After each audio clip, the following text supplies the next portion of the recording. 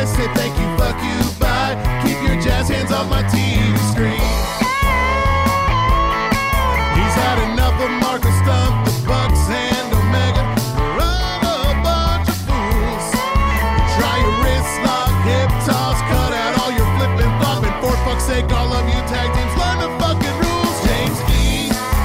James E. Hello again, everybody, and welcome to another thrill-packed episode of the Jim Cornette Experience. Today, it's Potpourri Day. We'll have viewer mail, anecdotes, and we'll make fun of bad wrestling, old and new, and have a high old time. And joining me, Hawaiian Brian, the podcasting lion, the king of the Arcadian Vanguard Podcast Network, Mr. Co-host to you, the man who puts the pot in his porry, the great Brian Last, everybody. Aloha, Jim. A pleasure to be here once again. I'd like to let you know the humidity is 93% and the dew point is 60.1 degrees Fahrenheit. Well, at least you know your dew point. Thank you for reporting in, and I hate you. Because as everyone knows, a dew point of 60 degrees is comfortable. It's pleasant, even with high humidity. But we down here in Louisville, Kentucky, we've had dew points of in the 70s all week, but at least the drought has been ended. We've had rain almost constantly, and now it's actually going to back down into the 80s next week, and we're going to lose some of that humidity. And I hope, Brian Last, that it goes in your direction. Right straight on top of you, right on top of you there in Lastville, New Jersey. We'll see what happens. All right, well, I'm trending again on Twitter. Did you hear about that? I just saw that this morning right before we recorded, and I tried to figure out where it was coming from, and then I figured out exactly where it was coming from. Well, again, it took a second because, again, nobody actually mentioned my name. It's just that then people automatically think of me when somebody says something. Hey, did you hear that somebody did something? Who, Cornette? It's the name on the tip of everyone. I'm on the tip of everyone's tongue. Can you imagine that? Back in the old days, it was a good night if I was just on the tip of two people's tongues. And now I'm on the tip of everybody's tongue, thanks to the internet. Who says the internet's a bad thing? I do. You do all the time. Yeah, and truthfully it is. But normally, as I understand, again, how the Twitter thing works, for most people, you have to say something or do something or someone report on something that you've actually done in order to trend. But as I said, I trend just because people think of me first whenever anything happens. And in this case, because I jumped on the Twitter machine last night just to see if I needed to retweet any of our fine YouTube clips. We've passed a milestone, more on that later. And I said, well, he's trending again. And I looked, and apparently our friend Dax Harwood of the best tag team in the world, the FTR fellas, had tweeted a very terse response to Uncle Dave Meltzer, who had apparently tweeted something in response to some fan. So it took the fan's tweet, Uncle Dave's tweet, and Dax's tweet to Uncle Dave about Dave's tweet to make me trend, and I'm still trending now, and it's been, 16 hours have passed since this, 19 hours, apparently here on the updated tweeter information. So I just, for the benefit of anybody that might have missed it, let's just go through this thing real quick. Because I've noticed that there are two different types of people on Twitter with two very different opinions, Brian. The people who hold up for Uncle Dave and his friends, the cosplayers and the pretend wrestlers and the fun crowd, the fun girls from Mount Pilot. Well, when they tweet, they don't actually use capital letters or punctuation or spell all the words right, or they use some kind of bizarre shorthand. Possibly many of them are stenographers or court reporters. They've learned some other language to be able to convey to each other. But it ain't English. Apparently, they ain't too educated. But then all of the people who have the differing viewpoint and agree with fine folks like you and me, for example. They seem to have a grasp of the English language. They use capital letters. They use punctuation. I'm sure they use their left and right turn indicators in their cars because they're fine people. But Daisy, somebody named Daisy, tweeted not even to, as we've mentioned, Uncle Dave. He was not mentioned in this tweet or tagged in the tweet.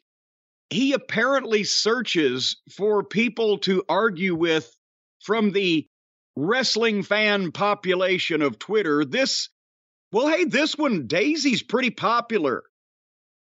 Described as, I guess Daisy would be a girl, but you never know on Twitter these days because they have, a lot of the guys have pictures of their favorite girl wrestlers as their picture. But described as an unreliable podcaster and Jay White enthusiast with 1,272 followers.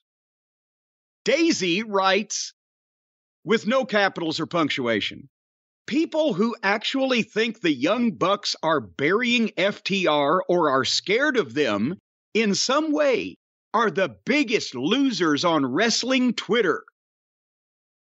Now, this was such a provocative statement by a well-known commentator and personality, Daisy, that Uncle Dave does the quote tweet. That's what the kids call it, Brian, right? Where they put the tweet in the box and then they make their own misinformed comment about it. That's correct.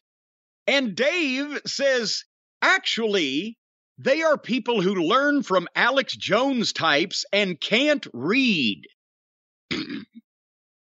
Insinuating, obviously, first of all, that he was agreeing with the take that the Young Bucks aren't really burying FTR or aren't scared of them. Nobody would think that had any sense. And he's also mentioning the fact that those people that think that are illiterate when he's responding to a person that has never heard of capital letters or punctuation. And also, again, nobody mentioned my name. I don't think I look anything like Alex Jones. We'll talk about him in a little while.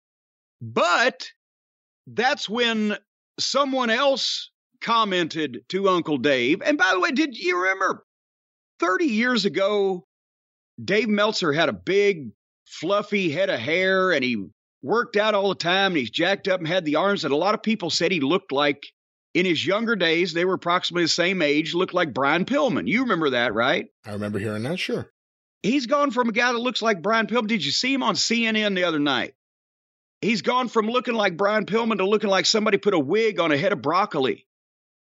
I don't know what fucking happened, but anyway, so Dax Harwood, someone who had been referenced, even not tagged, but referenced in the original tweet, responded to Uncle Dave saying that people who think that the Young Bucks are burying FTR and are scared of them and jealous of them, they're just crazy. Well, Dax responded, Dave, with all due respect, fuck off.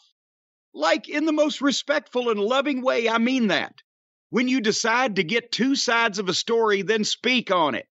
Thanks, dude. Apparently, one of the teams in question is not convinced that it's all caca.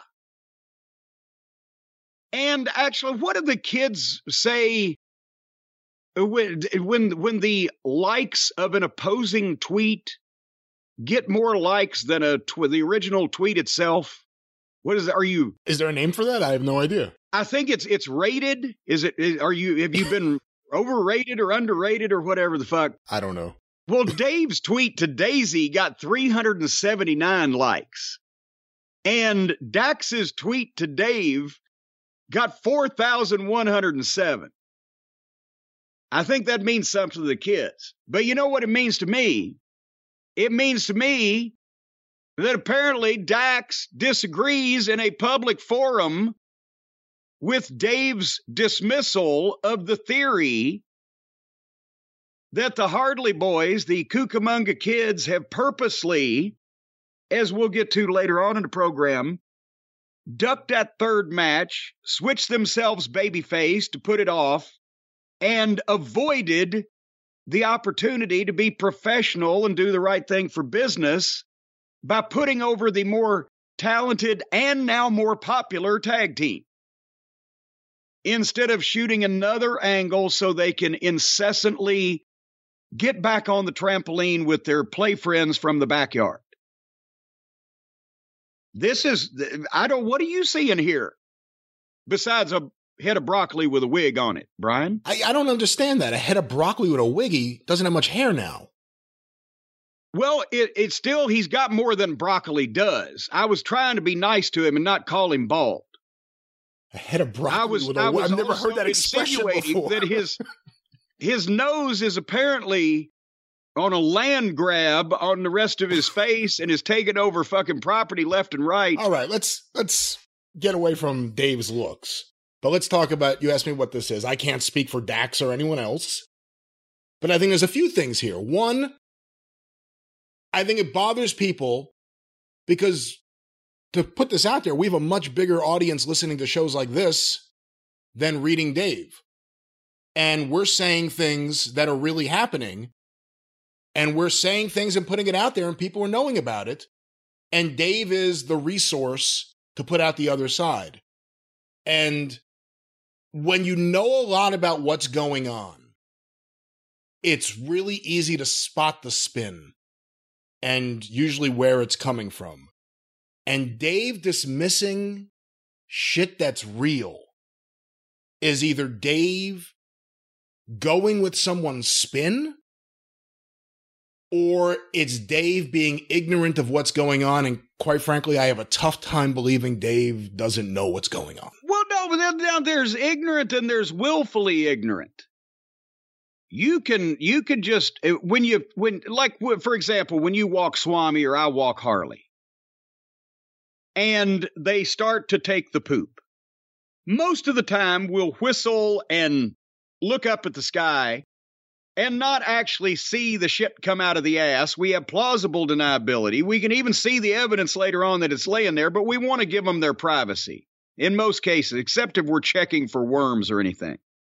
So you can willfully be ignorant that an act or a thing is taking place or happening. But you have to try. You have to do that on purpose. And here's the thing, a point I was going to make to your comment.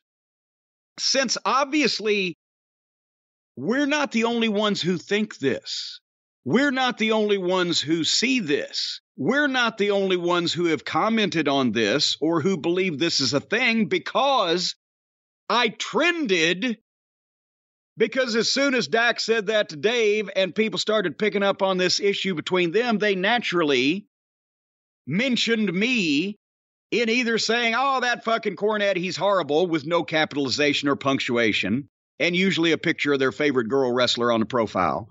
Or people saying, no, actually, he's right, that we feel the same way and we see the same thing. And that's why, again, myself, I wasn't even there. I was not related to the original conversation, but I'm the first one people think of when they have this conversation, because we're the only ones with the fucking balls to say the shit that's happening in front of us, because neither you nor I want nor need a job with Tony or Hunter or fucking who's running. We don't need to kiss Impact asses of these sources. days. We don't need to kiss the asses of sources either. And I think that's part of the frustration I've heard from wrestlers in the past. And to be honest, I've experienced it a few times, where Dave will run with something and print it without going to the person he's actually talking about and just sending an email, hey, is this true? Hey, I'm going to run with this. That's happened. I mean, it's never anything big, but it happened to me once with Yama Pit fighting. It happened with me twice about videos years later. A fourth time won't count, where he just misspelled my company name, but it happens to wrestlers, where he prints, let's say hypothetical wrestler Chris Jericho calls up Dave Meltzer and tells him something. That's the fucking spin that ends up in the Observer. And unfortunately, there are certain guys that are protected over there. And a lot of them end up in AEW. But I remember years ago, Dave Shearer had the newsletter, The Lariat? Yes. When it first came out in 95, this always stuck with me. There was a letter in there, 95, from a friend of Dave's, someone who was like a friend of his, no problems. And it was just a little comment, gee, it's interesting how every time Conan has a bad match, it's someone else's fault in the Observer. Why is that?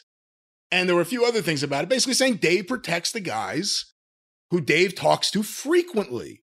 And when it comes to the, whatever you want to call them, the Lollipop Guild, the fucking Divas Division, the Bucks, Omega, Adam Page, and anyone in their little group, they're good mixing with themselves, but outside of that group, having to deal with the wrestlers on the fucking roster and everyone else, and go talk to Ring of Honor New Japan. Sometimes it's not just the wrestlers. No, they are unprofessional and manipulative, and in some cases, liars. And that has to be said. And the fact that they're either being covered up for or someone's just ignoring shit that's actually happening is, I think, what causes some of the frustration that you may have seen from Dax Harwood here. Well, and if 10 times the amount of people on Twitter agree with Dax than agree with Dave, then it seems like if Uncle Dave was a true journalist, as he reminds us so many times because he went to journalism school, he was going to be a small-town bird lawyer, but instead he went for small-town journalism. You'd think he would say, I don't necessarily believe this, but a lot of people are saying it. But he doesn't recognize that at all. And they all want to put it on me. And they all want to say, well, he's the only one. Cornette's that. He's invented all that. He's come up with all that stuff. He's the only one saying that shit. No, actually, a bunch of people are saying that shit. They just don't have a podcast that reaches this many people, nor has their official YouTube channel just crossed the 300 million view threshold.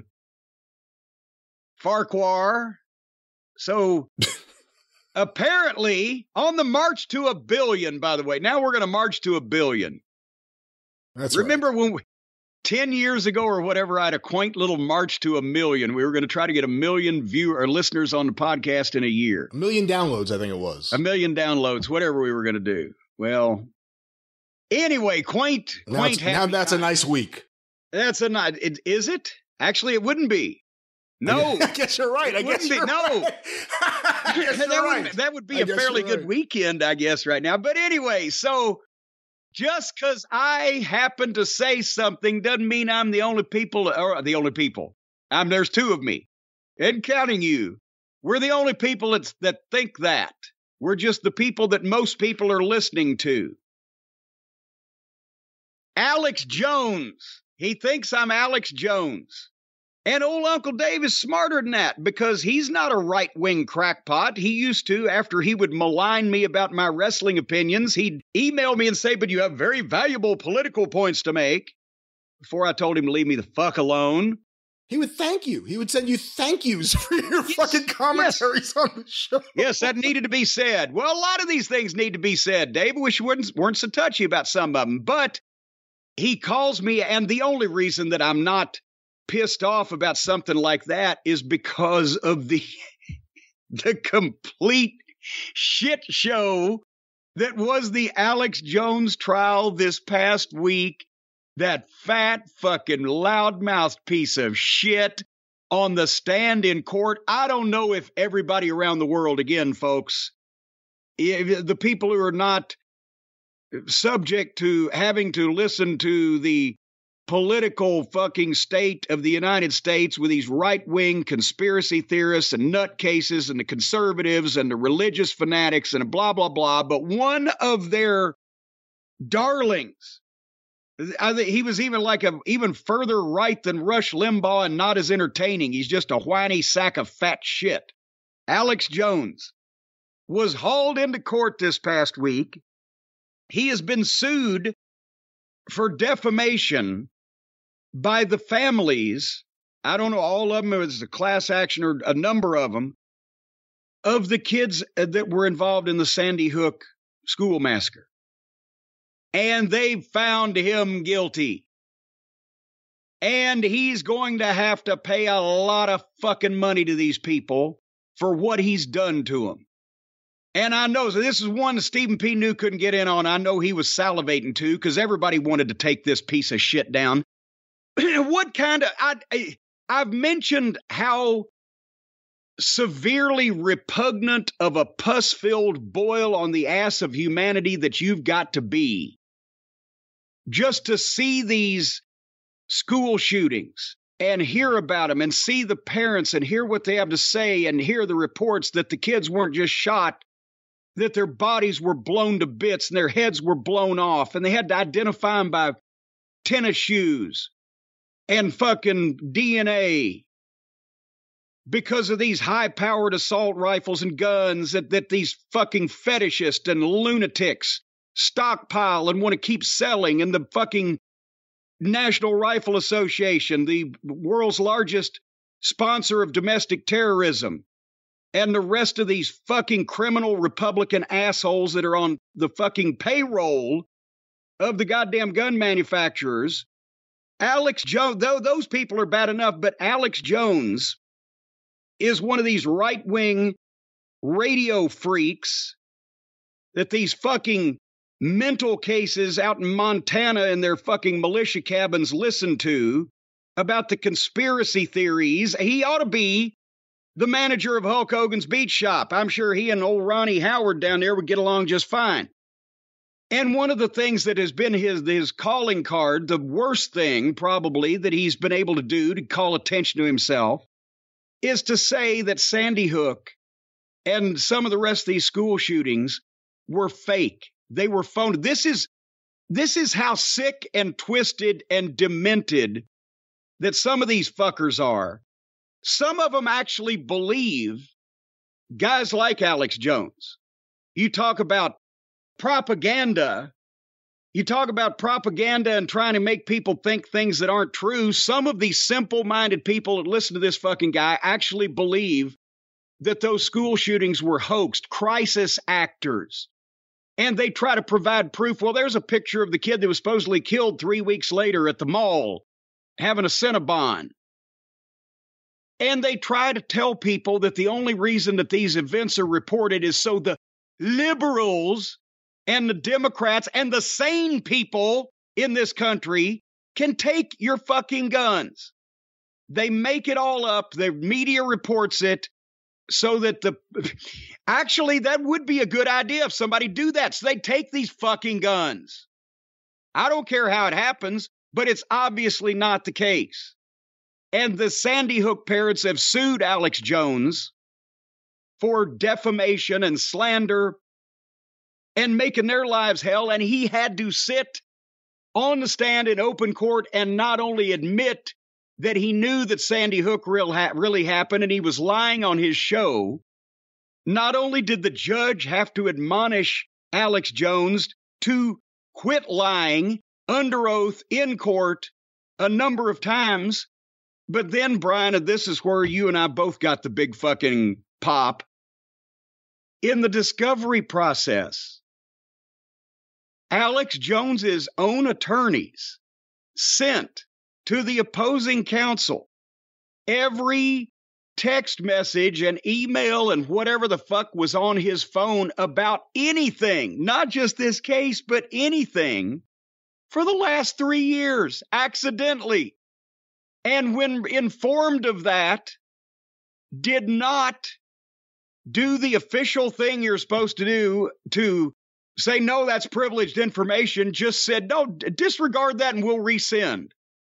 After 10 days, it fell in the legal hands of the prosecution, and they fucking told him on the stand to his face that they had that, and it was the first he knew about it.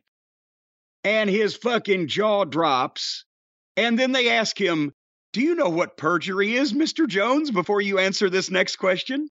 Are you aware of what perjury is, you fat, slimy, conniving, greedy, avaricious piece of shit who has further tormented the parents of children who were blown to bits by lunatics with the guns that you and the Republicans and the right wings and the crackpots and the conspiracy theorists want everybody in this country to have? Do you know what perjury is, Mr. Jones, before we bankrupt you and send you to the special place in hell you deserve? It was quite a scene. I'd have loved to have been there in person with popcorn. What do you think, Brian? He said it, and I thought it. You know, you got your Perry Mason moment, I've never seen anything like this except on Perry Mason, where they just nail the guy and you see it. On the stand, you saw his face just drop. Yes. And it was like an episode of The Honeymooners. Ralph Cramden was stuck for an answer when Alice confronted him about who left the door to the icebox open. Let me stop you for a second. Forget about Alex Jones. What do you think his lawyer is thinking sitting there? Does he realize, like, I'm never going to get another client ever The again? lawyer was framed in the shot, and the lawyer was just staring at the fucking opposing counsel while Alex Jones's lip quivered. And I'll just say this and then we'll get back off the subject, but it's also interesting that every single time that they haul the conspiracy, and they've got him, by the way, on perjury if they want to prosecute that, but he'll probably need to go back to work instead of jail to pay all these people the money that he rightfully owes them.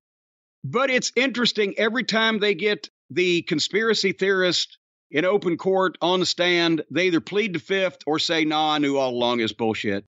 Anytime they get the Republicans about January 6th or any involvement with President Pig shit, they either plead the fifth or, yeah, we knew it was fucking all bullshit, all wrong, all illegal, whatever.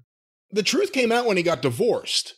Because I remember I found out about him years ago. Someone I know started following his podcast, but it wasn't told me, like, oh, check out this political thing. It was like, this guy's nuts. You got to see him. He's so entertaining. That's how he got hooked in. Because he screams and he yells and he does wrestling promos. That's when I realized, oh, this is a gimmick.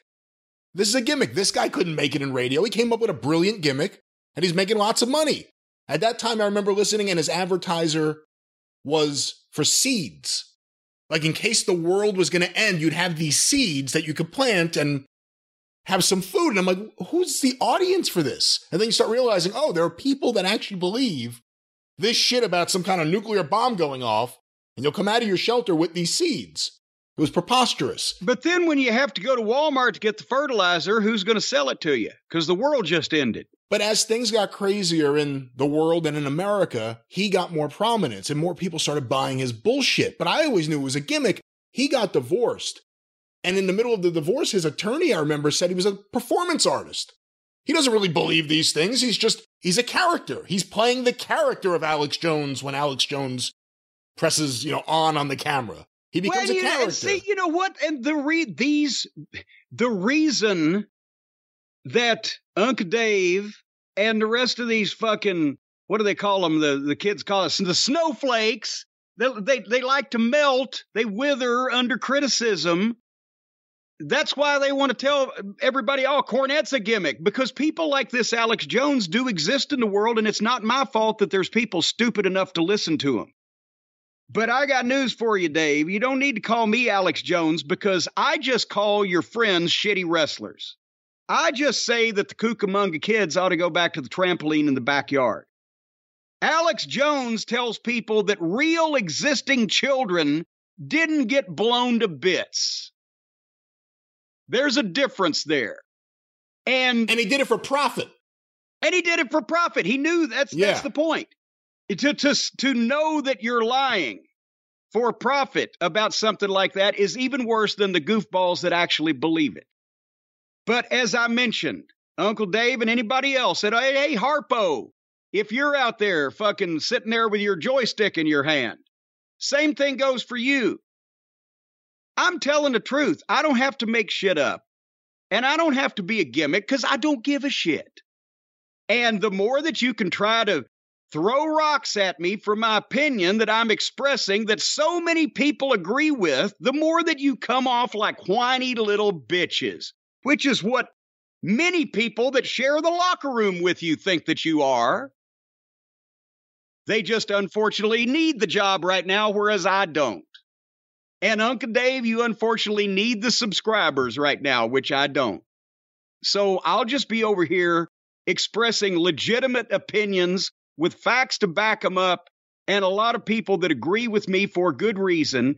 And you can be over there trying to compare me with rabble-rousers and fucking conspiracy theorists because you're offended that I don't like your friends and I think they're the shits. You're doing exactly what you're accusing him of doing, Dave. And by the way, how did I get compared? Couldn't I? Isn't there well, I guess I've answered my own question. There is no left-wing Democrat lunatic. No, but, remember when the Bucks started calling you shock jocks? I was about to say, they started calling you a shock jock. All of a sudden, Dave started calling you a shock jock. Well, yeah. That's the thing. There are multiple. I'm sure now he knows who Alex Jones is, so that's why he's all of a sudden spitting out Alex Jones into the fucking thing. It's talking points he gets his march. I wish I could even say Tony Khan gives out the marching orders. Everybody knows he doesn't give anybody any orders. It's the Cucamonga kids that are giving out the marching orders, and Uncle Dave, salutes. But again, comparing me to Alex Jones, who are the right wingers in this situation? The Hardley boys. They're the right wingers. Dave was just on Jericho's fucking podcast again. You want to talk about right wingers? You want to talk about Alex Jones types? Whose family was at the insurrection? Chris Jericho. You can tie more right-wing nuts to that side than you can to me, because all my nuts are left-wing. I'll have you. As a matter of fact, 10 years ago, I had my right nut surgically removed and had somebody else's left nut put in just so I wouldn't have any right-wing nuts anywhere on my body. See, your problem is you say the real shit you say off air, on air. And the problem is everyone else will say real shit in a text message or on a phone call. Or a lot of people will be surprised how many wrestlers are hiding on message boards. This is a fun story to talk about at a later time. But people want to hide. People don't want to say that. You actually do it. And like you said, you're not needing a job. You're not in that locker room. You have a podcast, and not everyone else could say it. But, I didn't do good with previous gambling spots here on the show, but I'll say this. If you ask me to put money on what stories will emerge in the next 3-5 years or so, you'll be hearing a lot of things about Omega and the Bucks and Adam Page, and again, the whole Divas division. I think you'll be hearing lots of stories about them that you'll be saying, why didn't I hear more about this in The Observer when it happened? But we'll see what happens. On holiday, there's nothing like doing nothing. As an Expedia member, you can save up to 30% when you add a hotel to your flight, so you can go out there with great ambition to do absolutely nothing for less. Expedia, made to travel. All right, a couple of shout outs. I've gone through emails again, and some people I want to recognize, and I'm sorry it's taken me so long. One of these is just a couple of weeks old. Two of them are from back in June, but hopefully these folks are still listening. Mike from Minnesota is a long, very heartfelt email, and I won't go into all the personal details, but he just lost his father-in-law. Obviously, it's the grandfather of his 16-year-old son and 13-year-old daughter, and they were going to their grandmother's house to try to comfort her, and he started listening to The Experience in the car. And Mike says, you started the show talking about Bobby Eaton's weak stomach, farts, and Droz vomiting on command. Apparently, it was just what the doctor ordered. Both kids were laughing. It's amazing how in times of grief, a good fart or vomit story has the power to take the edge off the pain. I'm so grateful to you and Brian for starting the show that way. You gave my kids the gift of 20 minutes of laughter before one of the most difficult times in their young lives. And when we're sorry for your loss, Mike, and we're glad that we could do something, but he did have a PSA down here. Apparently, and I didn't even know this was a thing. He says, since most of the cult is male, I think we've established that, most, please pass along this warning. Tonsil cancer is one of the fastest growing cancers in terms of numbers of patients. It stems from the human papillomavirus, and unfortunately, there is no HPV test for men. However, there are indicators you might have HPV, such as canker sores, or if your female partner tests positive. And if that's the case, get a physical every year and tell the doctor you're concerned about tonsil cancer because of that. Apparently, it's very fast growing. There's no signs. And it got me nervous till I realized that I had my tonsils out when I was 5. So I may be clear. That's what happened to Michael Douglas. He got HPV. Is it really? Yeah, he got HPV. I want to say he had to have a part of his tongue removed. And they said it was from, they assume it's from sexual activity with women, but you don't really think of men getting HPV, but it's a real deal. It's a real problem. Well, yeah, and okay, now there's a vaccine for HPV, and the religious fanatics and anti-vaccine nuts don't want their kids getting that because it's got something to do with sex, right? And that's dirty. And God would be mad. Is that? I don't know. I don't know the reasoning. I couldn't tell you. Okay, somebody report on a good reason that people have for their kids not getting the HPV vaccine. I think I've heard specifically females because they're more susceptible. I thought apparently until this, but anyway, there's some either anti-vaccine nut or religious nut reason that it's about sex, so we shouldn't bring this disease to an end. We should let it run rampant because that's God's will. Somebody fill us in on that. Anyway. I have a thing here just to correct my story. Yeah, already? Hollywood, no, not about that. Hollywood star Michael Douglas says oral sex caused his recent bout with throat cancer. Quote, without wanting to get too specific, this particular cancer is caused by HPV, which actually comes from cunnilingus. Douglas, 68, told the British newspaper The Guardian. And that was in 2013. Okay. Here's something. Everybody get your goddamn tonsils out or you'll never have fun in your adult life. All right, and there's another email. There's a campaign there. Yeah, well, there you go. You know what? Boy, I'll tell you what, if there's ever been a fucking natural way to stamp out any form of cancer, put that on the posters. You'll never get to go downtown again unless you stop this cancer. Hey, listen, I hate to be so crass, but if there was something that said no vaccine equals no pussy, everyone would get vaccinated. 1, 2, 3. Yes. Well, and hey, and they've mentioned on Twitter here recently all the fanatics that want to get rid of abortion because if pregnancy is God's will, even if you've been raped by your drunk uncle, then I think limp dick is God's will too, right? Should we outlaw the Viagra and all the ED stuff? Man, there are more commercials now on New York TV for doctors. Like, I don't know why these guys think they should be on camera. It's just them, like, talking like, hi, are you having problem with erectile dysfunction? Call me. No, you're the reason my heart-on went down. Your fucking ugly face popped up on my TV. Get back to Baywatch. I'll be fine. But no, that's the thing. If women can't have an abortion, then the men ought to help out and give up the Viagra so that they can't fucking impregnate the women. The religious people who are against all the birth control and everything, are they against vasectomies? I have not heard that particular procedure being maligned, but I don't understand if they don't want people having abortions, then why are they also against contraception? Right. It's like they're getting you coming and going, so to speak. But if they're all for constant reproduction, why aren't they marching against men who are getting snipped to stop their ability? Isn't that just as bad? You're preventing God's will.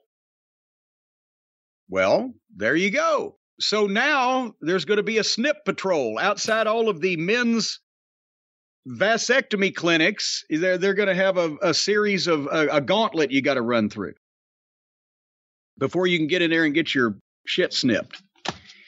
Another email, by the way. I wasn't even done yet. We got off on a tangent. Jeremy from Madison, Indiana, has had a shitty last 3 years. He beat cancer, but then lost his father to cancer, and then just this past June, 6 weeks ago, whatever, lost his dog Trixie to cancer. Oh, man. And so, Jeremy, we apologize, or not apologize. It wasn't our fault. We weren't even there, but we send our condolences, and Jeremy said that his mother and grandmother were wrestling fans and wants to know more about Chattanooga wrestling. And we've talked about Chattanooga and the Tennessee territory umpteen times. Jeremy, you go to the record-breaking official YouTube channel, and I bet you can find some things, but also remember that both our friends Mark James in Memphis and markjamesbooks.com and Scott Teal at Crowbar Press, they've done histories of Nashville, Memphis, Chattanooga, of course, my book on Louisville wrestling. So you can read up on those things and in more detail than we have time to go in here. And one more real quick from Ben. Again, in the past 2 years, Ben, and he doesn't say where he's from, and it's a Gmail address, so I guess that's not any hint, but he's lost one parent, 2 grandparents, and 2 dogs in 2 years. And so and this is not all at the same time. It wasn't like a train wreck. It was, obviously different times, but he's been listening to the shows as a distraction. And, I hate to say it. Part of the reason why these people in these bad situations are listening to the show as a distraction is because we make them laugh and we take their mind off things. But if I'm saying something funny about someone's misfortune, it may entertain someone else, but I worry about if I make a Cornette comment about poor Ben, then it hurts his feeling. I don't know what to do. It's like when Don Rickles would be met by fans out in public, they would get offended if he didn't insult them. So I don't know whether to make smart-ass comments, but Ben, I'm glad you're not a friend of mine with your social circle dwindling like that. Stay far away from me. But we love you. It's like being slapped by Inoki. It's a rite of passage to be insulted by Jim Cornette. All right, real quickly, there's been one question that everybody in some form or another has been asking me, either on Twitter or on email or messages or telegrams, candygrams, whatever the case. So to answer everyone who has been asking about this for the past, I believe, 6 days now, all at the same time, this is the answer. Yes, I saw it. No, I'm not going to review it or talk about it. If I say anything about anything, it's got to be my honest opinion. And for once, my feelings for the individual involved preclude me from expressing my honest opinion on what I saw and in a public forum. I hope I don't see it again. That's my comment that everybody's been waiting for on the thing they've been waiting for me to talk about. But I got another email. Would you like to hear this, Brian? This kind of, it has something to do with the song contest that we do on the, actually, it's not really a contest. Is it a contest? I was about to say. We don't give anybody anything. We don't really, nobody wins. There's no winners. Even the listeners, they're definitely not winners. But Ben in Ontario wanted to get in on the song submission thing that we do on the drive-through, but he doesn't know anything about how to record a song or how the only thing he can play is the radio. He has no musical talent whatsoever, but he believes that he might be a lyricist. So he wrote a song set to a very popular tune that he knows that only I could do properly if I could duet with Twinkle Toes McFingerbang. If I could duet with Kenny Olivier, this would be a hit song that would probably sell 1 million copies. Would you like to hear the lyrics? I know Harpo ain't here with me, so I'm thinking, hold on. Whoa. Okay, this is me. And, Twinkle Toes has the phone sex voice, right? Right. He's got the lilting, lyrical, breathy. So I'm thinking, this is me, right? I cleared it. This is me. And then it's kind of like with that breathy phone sex voice and the Canadian accent, he sounds almost like Zsa Zsa Gabor. Hello, it's me, darling. So if Jim Cornette and Twinkle Toes McFingerbang could duet on a parody of the theme from Green Acres, what would it sound like, ladies and gentlemen? Why did you say Zsa Zsa? Wouldn't that be Ava Gabor? Wasn't it Zsa Zsa? Was it Ava? I can't remember. Well, all the Gabor sisters sound alike. They actually all looked alike, too, because they were fucking sisters.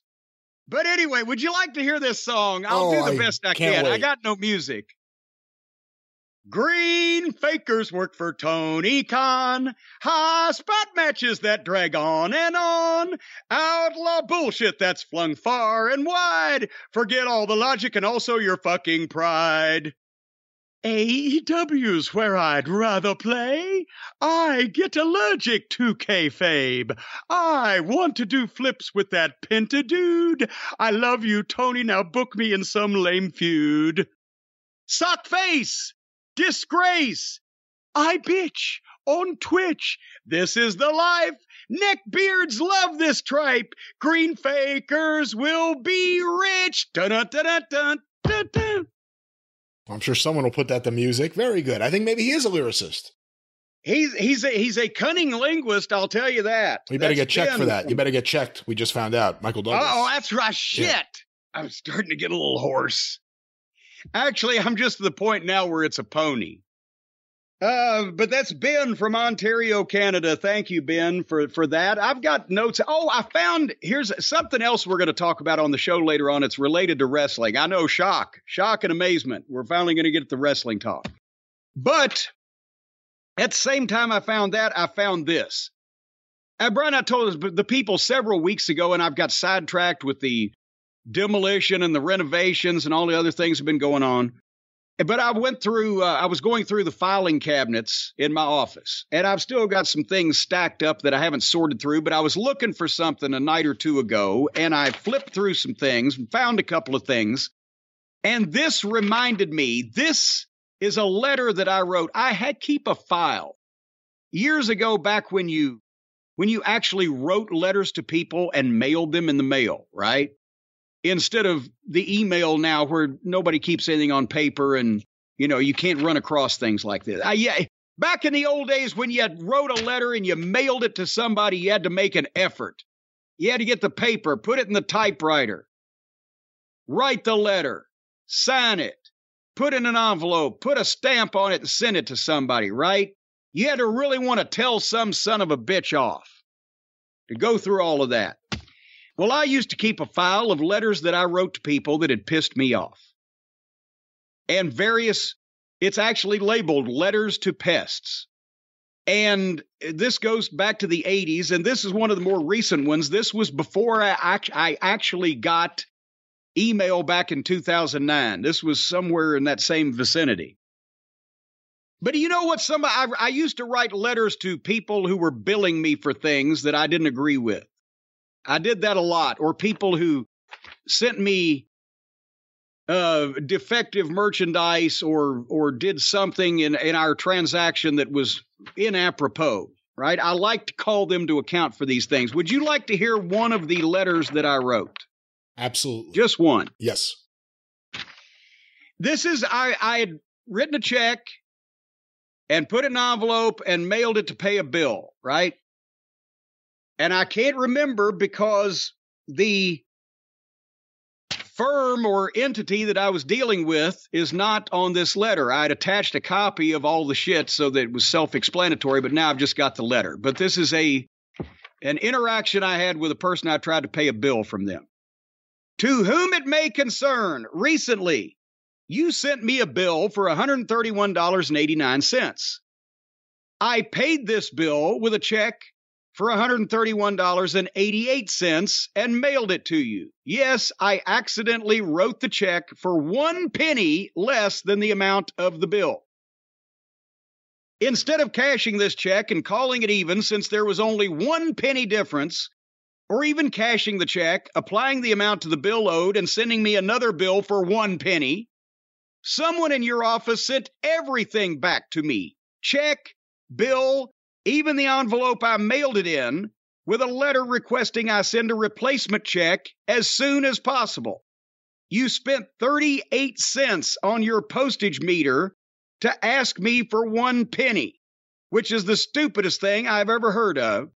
And you expect me to void the original check, rebalance my checkbook, write another check, and spend another 44 cents on a stamp to mail it back to you for 1 penny.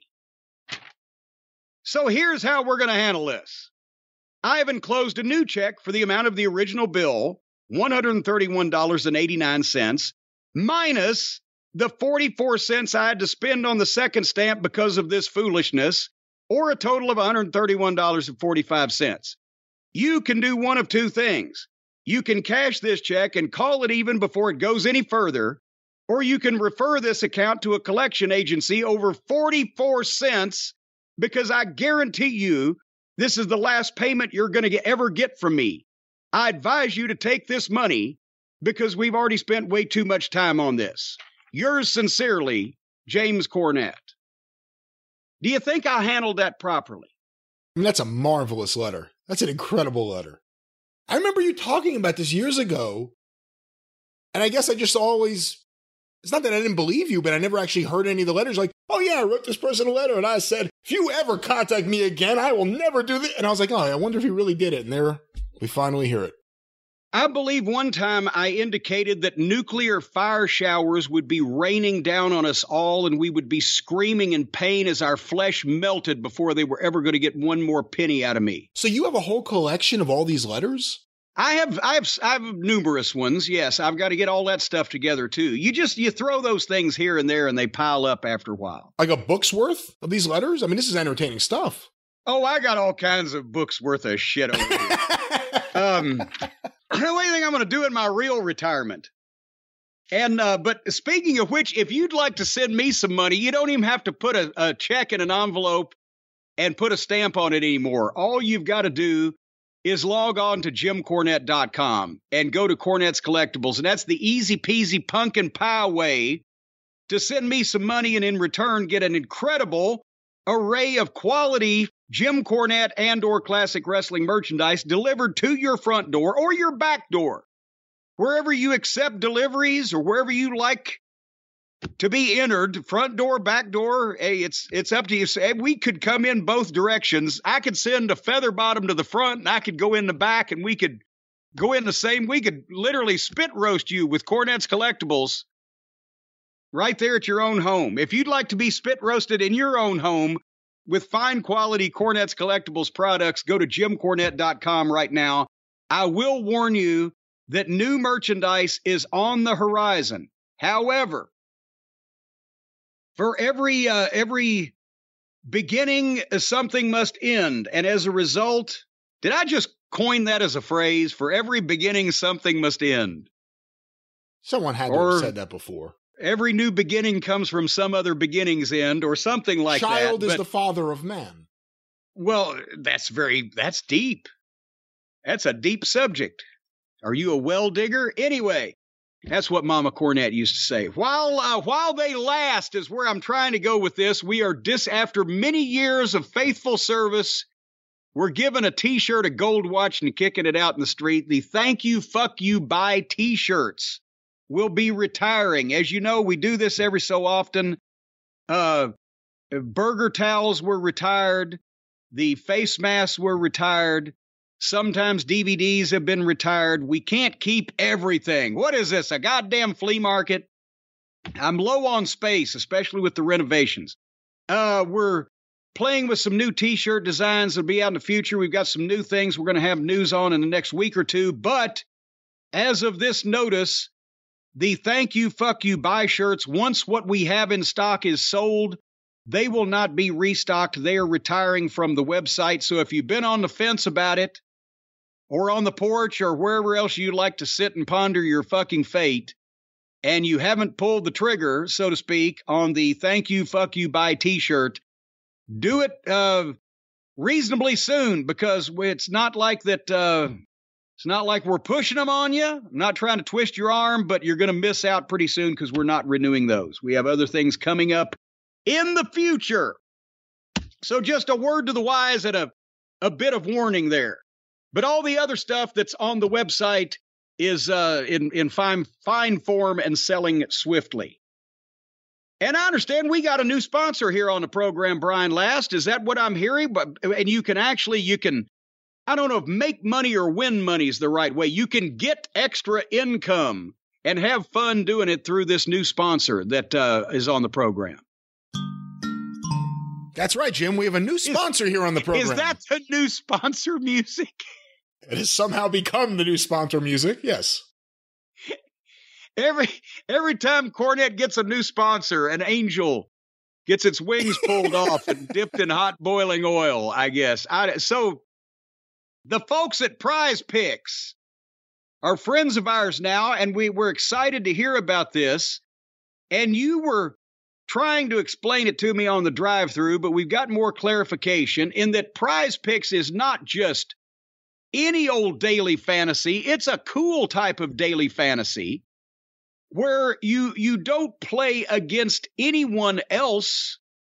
If you live next door to John Madden, the football expert, or Well, he's Yogi dead. Berra, the baseball expert. Well, he's dead too. Well, if you live next door to them, you must live next door to a cemetery. But even if, point is, if you're playing against all these experts, it doesn't matter because you don't have to know. This may be the perfect sponsor for our audience. You don't have to know any more than the next guy to win money and have fun with Prize Picks because you're playing against the projections. And Brian, you explained this to me. You know the other sports and gambling. I'm not a gambler, but this is not gambling. You don't have to go to some seedy location and worry about getting mugged with cash money or go to the racetrack and hang out with Buck Robley or anything like that. You're sitting in your own clean home and you're playing daily fantasy and you're making entries on player projections and you're selecting more or less. Because the whole deal is you're playing against random chance and fate. Let's say, for example, who's your favorite baseball player on the New York Mets there, Brian? Pitcher or hitter? What's the difference? It doesn't matter who you... Well, No, it matters. It matters. It really matters. Then you tell me. Well, a hitter hits the ball, a pitcher throws the ball. So if it was a pitcher... No, I don't mean tell me the difference. I mean, the hitter. Who's your favorite hitter? My favorite hitter right now? Oh, geez, that's a tough question. I really like for God's Pete Alonso. Nimmo is underrated. Starling Marte has been a star all season. All right, let's say you got Sterling Marlin there. No, Starling Marte. That's, well, you say, Marte, have you invited to the party? Okay, you got Sterling there. And let's say that he's going to be up at bat tonight. And somebody's going to be pitching the ball. Who's going to be pitching the ball to what? What's going to be pitching one of the Atlanta Braves. They suck. Well, there you go. The point is, one of them pitches the ball to old Sterling. Sterling hits the ball. It's a big, long, deep home run that goes into the stands and hits an elderly lady on the side of the head. She promptly spins around and her teeth fall out of her mouth and land in a kid's face and bite its nose off. If you bet that would happen... No. Then you're going to win a prize. What? That's not exactly the kind of thing you'd bet on. You bet on things that are going to happen. Let's say Sterling's going to hit more than 5 home runs or less than 5 home runs. Well, it would be kind of like... And I think one of the cool things about this and what may make it more relatable than other fantasy sports things is that you're kind of competing against the stats more than against like other players. Yeah. So you would say, like, Starling Marte, will he get 5 total bases today? You know, up or down? You pick on that, and then the actual statistics of the game are what decide if you win or lose. You're not playing against anyone. You don't have a fantasy roster, and you don't have a big budget that you have to put things together with. It's kind of quick, very easy, and... Yeah, you're not playing against somebody else. You're playing against what you think is going to happen versus what actually happens. And unless... I don't know, unless, who was it? Arnold Rothstein, gets involved with the Chicago White Sox again. Chances are this is legitimate.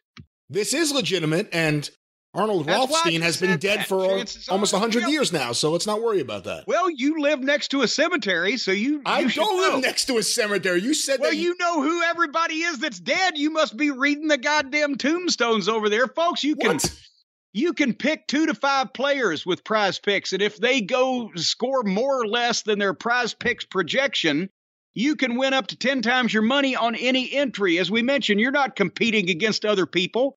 They may be smart and possibly win. You don't want that. It's just you versus the projections available. And any sport you watch, the NFL, the NBA, the MLB, the NHL, the PGA, college football, men's college basketball, women's college basketball, men's college soccer, women's college lacrosse. I don't know what the WNBA, esports, NASCAR, tennis, MMA, boxing, disc golf. I understand those games get quite rowdy. European basketball, cricket, and so much more. You can do all of it. Let's say, for example, you got a cricket wicket and a football bat. And 2 guys are going to fight with those, and they're beating each other over the head. You get to decide whether or not the guy that goes down has 27 lumps less or more on his head. You can make entries in 60 seconds or less. It's that easy. Safe and fast withdrawals. Now, the problem is, before you make a withdrawal, you got to put some money in. They won't just let you take it. It doesn't work one way. There's got to be a little intercourse, a little back and forth with these people. But if you download the Prize Picks app or go to prizepicks.com and sign up, then first-time users can get a 100% instant deposit match up to $100 with the promo code JCE. That means if you deposit $100, Prize Picks gives you $100. If you deposit $50, Prize Picks gives you $50. Now, here's the thing. They're going to check these bills. So don't try to pass off any of that fucking phony, funny money, counterfeit bullshit where Ben Franklin's got a sty in his eye and Ulysses S. Grant has a handlebar mustache but no beard. These need to be legitimate $100 bills and $50 bills that you deposit before they're going to match that money. Well, What? I'm not even going to say anything. It's very easy. People know how to deposit money online. I don't know what. Well, just check your money when you pull it out of your wallet. Don't try to pass off any of the. Don't be a paper hanger, folks. Try to pass off any of this fancy just because they're going to match what you slap down. If you slap down a $20 bill with Donald Duck's face on it, they're not going to give you $20. You've got to be upfront with them. They'll be upfront with you. But don't forget to enter the promo code JCE at sign up for an instant deposit match of up to $100 at prizepicks.com. And then just decide on what you think, project, since you're the player, project what you think is going to happen in any one of these games or contests or scrimmages or confrontations that I've just mentioned, all those various sports. And if you're right, you're going to get money. That's right. And of course, the listener who gets the most Mets-themed exchanges correct wins a trip to Castle Cornet. No, that would not be true. That's something now that I can say that to you is not true and has never been mentioned, and they don't have enough money to offer that. But if you pick something else and you win, you will get money. And if you lose, just lock your doors at dark. No. Because people are coming to get what is owed to them. No, first of all, nothing would be owed because you pay up front. You're paying in. Here's the thing, Brian. If you're going to get involved with this underbelly of society. No, don't. The fantasy sports underground, you're going to have to expect that sometimes some unsavory characters are going to come over and expect to leave with what's theirs. So no, that's the old either days. Lock your doors at night and keep an eye out or just try to stay on the good side of these people. That's the old days of fantasy sports. Now it's very nice and safe and you don't even have to lock your door. And of course, they won't even know where you live.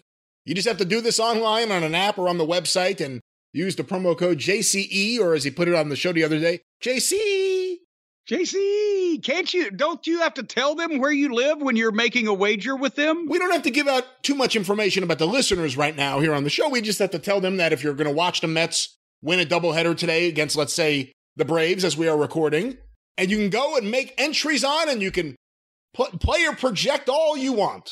Yes, it sounds like you're projecting right now. Folks, once again, that's prizepicks.com. The promo code is JCE.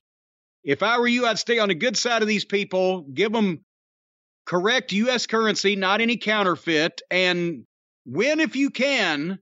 Only lose if you must, but always keep an eye over your shoulder because now you're in the seedy underbelly of daily fantasy sports, and Prize Picks is inextricably linked with the rest of your life. Also, keep an eye on the family. Don't let the kids go to school by themselves. You'll be fine. Prize Picks. They're currently operational in over 30 states and Canada. And as soon as they can figure out an assumed name, the other 20 states should fall right in line. Prizepicks.com. Well, here's something that I would wager on, Brian. I would wager that people were up in arms about a couple of, at least one comment that Triple H made on the Logan Paul podcast. Apparently, Logan Paul has one too. He's copying us again. He's another guy that just has to emulate you and me because we're pioneers in this genre. But Logan Paul has a podcast. He has a very, very, very popular podcast. I'm not sure if he's emulating us. I think he's doing his own thing. Is he anywhere close to our lofty status with his podcast? He's in a very different chart. Well, if he keeps up with it, if he keeps up at it and he works hard, he'll get there one of these days. There's no shame in trying. But anyway, apparently Triple H was on it and had a few comments about Vince and what Vince has done for wrestling and some other things. Do you have any of that we can comment on? I believe that was something that you were looking for earlier. I do have some audio here, and it appears the second thing I'll have to read a quote, but here's some audio of Triple H on Logan Paul's podcast, and I should know the name of it, and I don't. I'm trying to see it so I could properly attribute it. The Logan Paul Show? Certainly it's not the Logan Paul Experience. I'll get hot. We'll find out what it is, but here's the first quote. I got to be an entertainer, and you told me that. I said it to at WrestleMania. Right? Because I feel like that's the gap that people have, right? Even our talent that have been doing this a long time. It's not the moves, right? It's not it's like watching a movie. How many movies have you seen with crazy budgets and special effects and CGI that visually you go like, holy shit, that's amazing, right? And no one cares. Story sucks. The movie bombs. Right. There's no story.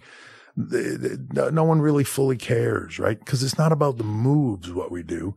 It's about what you do in between. It's the characters and the story. That's why I was saying to you, like, you know what you're doing, right? You've walked through this. You've done it. You're ready to go. You know the moves. You're an athlete. Dude, crazy good athlete that has picked this up like that.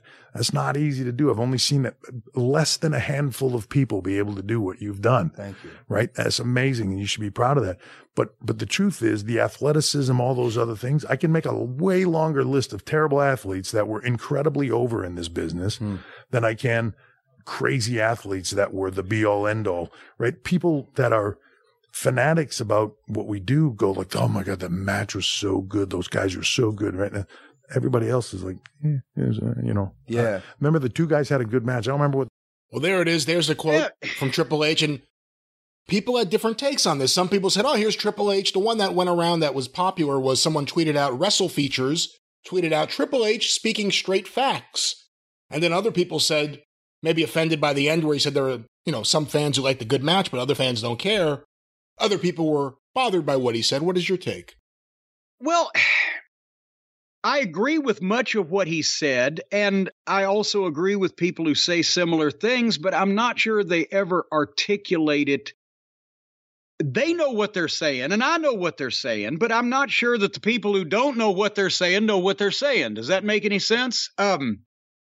If you are in the wrestling business and are smart to the wrestling business, then you kind of understand what he's saying in that is what's happened to independent wrestling over the last 15 or 20 years. And we've talked about it.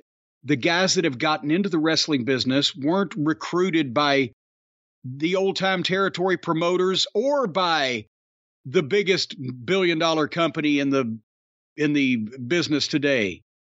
They got into the business on an independent level because they were the die-hard fans of the work rate. That was a term that was coined maybe by Uncle Dave. I don't know. It wasn't a wrestling term. But they think that the moves and the stunts are the determining factor in whether a match is good or not. So I agree with Triple H that it's not about the moves. It's about, like MJF says, I'm the guy that makes you feel.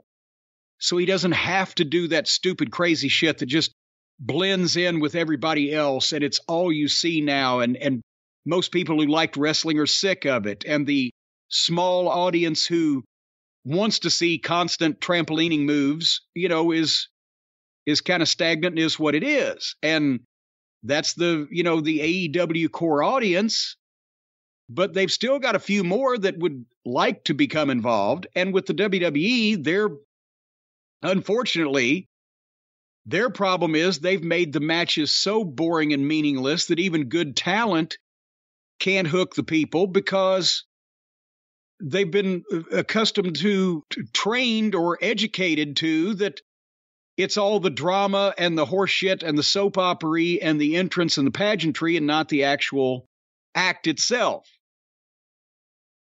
And I guess what I'm saying is with Triple H, I think he's going to try to improve the adult level. And I'm not talking about, as we've said, nudity and tit flashing and cussing. I'm talking about speaking to adult fans and having the talent speak like adults, still have the entertainment, but maybe concentrate more on the guys that can perform in the ring. Because here's the deal.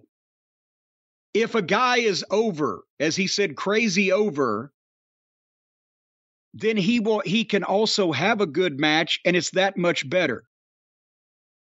If a guy goes out and all he wants to do is emulate Tiger Mask and Dynamite Kid from 1981 and do it poorly, then the indie wrestling fans might go gaga over all the stunts that were tried, but most people wouldn't give a shit because the guys either don't look like stars or athletes or act like or are presented by them, or the venue they're in is so small time. You always need, when you're selling tickets, you always need to have a good match, sometimes a great match, especially if you're going to have a rematch. If the first one sucks, people probably won't be clamoring to see the second one. But FTR and the Briscoes, the first match was so good that the second match sold even when they weren't allowed to promote half of the participants on television because of word of mouth and because the first one registered and people wanted to see what was going to happen next with those two teams. No two other teams could have had that match, and it wouldn't have been as good. So I guess what I'm saying is, no, just wrestling moves with nondescript, bland white guys and fucking, oil change attendance, that's only going to get a subset of the audience. I don't care how many Have a Coronas and shooting star presses they do.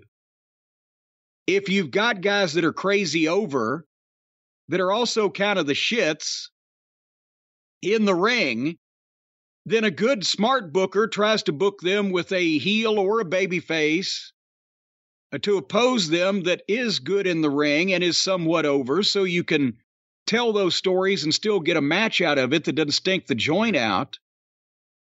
And that's the sweet spot where you have personalities that are over in a personal situation where they're going to have a match that people are interested in, and they can perform at a high enough level that they will give the people the match they wanted to see and hopefully convince them they'd like to see a rematch. But all soap opera drama or all great wrestling is not going to work either way. However, and maybe unfortunately, but maybe not, Triple H is right in that if you got to have only one thing, you have to have the story and the personalities rather than the match. But it's best to have all three. You said early on, you mentioned the way he articulated it. What are your thoughts on that? Just the way he says articulates it almost like the match is not important. The match is important unless you're just stealing a house. If you're just stealing a house, you don't care whether they like it or not because they'll, Giant Gonzalez versus Andre the Giant. If they'd have been around in their respective primes at the same time, somebody would have booked that. Explain to the listener who doesn't know what stealing a house means, what it means. Stealing a house means building up an attraction that you know is going to be abysmal, but for one night people will pay to see it. And so that was the standard with any time you had a gimmick performer or a football star that wasn't going to stick with wrestling, but he was over in that area, or just anything where, my God, we can't have a program because this giant or this fat man or this freak or the whatever is just the shits. But because of the way he looks or because of the situation we can put him in or the way we can build him up for 3 or 4 or 5 or 6 weeks or whatever the time period is, we can get one big match out of this with our top guy or another main event guy. And then we need to get rid of this fucking gimmick because he's the shits, but we've stolen a house. We drew a house with completely smoke and mirrors and, the way that this guy looks or the way we were able to talk about him, even though there's no substance there. But they won't ever want to see it again. So he's done immediately afterwards. Silo Sam, Little John Harris. And that's how you steal a house. And then you move on to something else with, people that can go, and you don't do that constantly or you've killed your territory. But anyways, so the point is you can steal a house with an individual that people are interested in. And you can't steal a house with a great wrestling match because that needs to be built up over time. And that's why I said to Jim Herd, he loved Sid. And I loved Arn Anderson. I said, you'd rather have Sid on your fucking roster than Arn Anderson, wouldn't you? Well, of course. I said, well, because Sid will draw you $1 million in one night, right? Of course. I said, but Sid will draw you $1 million in one night, and once they see it, they probably won't ever want to see it again. But Arn Anderson can draw you steady money for the next 5 years. He'll only get better. Well, so anyway, I don't think Triple H articulated it properly in that he's really just dismissing the idea of having a good match. Now, then again, good match is different to different people. Some people think, well, my God, they didn't do any moonsaults and they didn't fight on the floor, so it was rotten. But other people would say, oh, good, they actually have enough talent to do shit right and don't have to do the same shit everybody else does. But you should have a good match if it's a high-profile match that people paid to see whenever possible.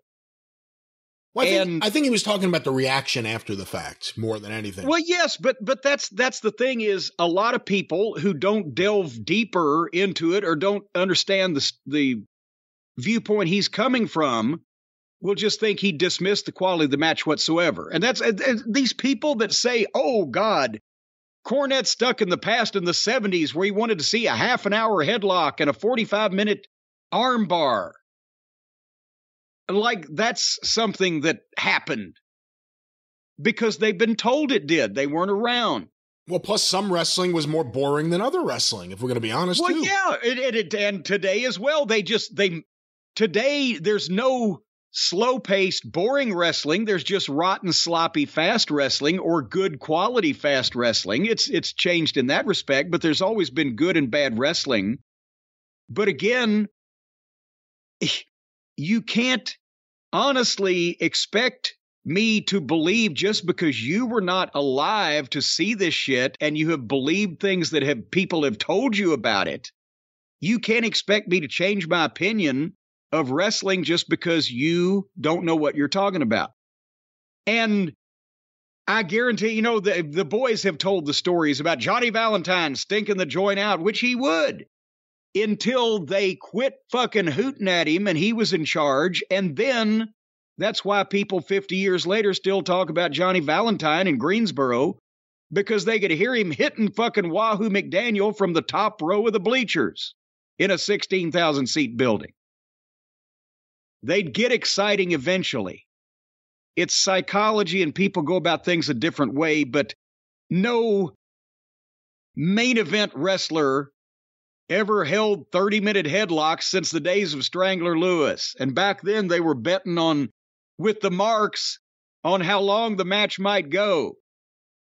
Why do you think some of those matches went 8 hours? People were still pulling money out of their fucking pocket, you imbeciles. They weren't going 8 hours because they were having fun. So that's a lot of people say, well, so-and-so said it. You need to have personality and personal issues and disregard the quality of the match. That's not what Triple H is saying. It just sounds like it to people who lean that way. And the other people say, the match is the most important thing. So that's why we can go ahead and just put Daniel Garcia and Wheeler Useless and everybody else in these matches with recognized national TV stars and world champions, and they go 20 minutes competitively because it doesn't matter who's in it as long as it's a good match. And that's the stupidest thing that anybody says in wrestling today. So it needs both, and that's the job of a booker, and that's the job of talent, and that's the job of hitting the sweet spot. You find people they're interested in, you give them a personal issue that the fans would want to see the resolution of, and that resolution needs to be as exciting and memorable as the people want it to be, and that's how talent gets over. They don't get over by having a match with no build. They don't get over by fucking having no personality. They don't get over by once they do have a personality and get in the ring and don't have an opponent that can carry them or can do their shit and make them look good. None of that works. You got to have everything. Well, Jim, I have a little more audio to play here, and I haven't heard this yet, but I've seen a lot of people losing their minds about something Triple H said here on social media. Let's play this. This is from the Logan Paul podcast, Impulsive. That is the name. Impulsive. I see what he did there. And here is Triple H and Logan Paul speaking about Vince McMahon's legacy. I've been kind of getting my feet wet, and I've been in Gorilla and backstage, and every time after my thing, I shake his hand, and he's sitting in the corner there. And last week at MSG, it was you know? And so I think there's a really interesting opportunity to, I don't know, do some shit that has not been done before. So I'm going to be pitching ideas all the time at you. And I'm counting on it, dude. Okay, good. Yeah, good. I'm counting. Let me stop right there. What are your thoughts on Logan Paul pitching ideas to Triple H? Well, I mean, is that a problem or is that a good thing? No, it's a good thing. It's a good thing he has that relationship, and because he's a personality and he's not just, Johnny Greenhorn coming in thinking, well, I'll be pitching ideas to the boss on a frequent basis. He's a personality. He's a multimillionaire, and he's got tons of fans. So Triple H is going to listen. Secondly, he's been a prodigy so far with his athleticism. I'm not sure, to be honest, I've never met the guy, so I don't know what his creative mind is like as can be applied to the wrestling business, but we shall see. But the point is, I think at least there's the ability. He knows that he's feeling good about it. Logan Paul, he's happy about it because he's fitting in and he's doing a good job and he's able to pitch things at Triple H. And I'm sure Triple H will have a nice way to tell him 90% of them probably don't make sense, but he's new. He's green. Go ahead. What do you think is easier, becoming a main event wrestler or becoming a celebrity and then being able to become a main event wrestler because you're a fan? These days, becoming a celebrity is probably easier than becoming a main event wrestler. Let's go back to this audio. I'll say this about Vince. Massive shoes that I couldn't even dream of beginning to think I could fill, right? Like the gap there in this moment is massive, but the opportunity to take it in a direction that has never gone before is massive. I'm thrilled for that opportunity. We have an unbelievable team that it's never going to be one person. One person can't even begin to fill his shoes. It's going to take an entire team of people to jump in those shoes because without him, there's none of this, right? Like the vision to take it from this tiny little thing happening in bars and to this big to global sensation like nothing else, right? WrestleMania is one of the most valuable sports franchises on the planet. Billions of social media followers, the 70 plus billion lifetime views on YouTube, right? Like the level of fan interaction, following, and dedication and passion for what we do. There's nothing like it. And I'll put any sport against that, and I'll put any form of entertainment. Certain movies only resonate. Wasn't he talking about countries. Vince? Certain sports only resonate I thought in certain he was. countries. Name one that goes everywhere. Yeah. It's WWE. Well, I guess that's it. Well, but Vince is at the root of it, so he loosely was talking about Vince. But here's another thing. Everything that he said there, with one glaring exception, was true or reasonable or, logical or whatever. But then they got to throw in the company line about, well, but Vince got wrestling out of little bars.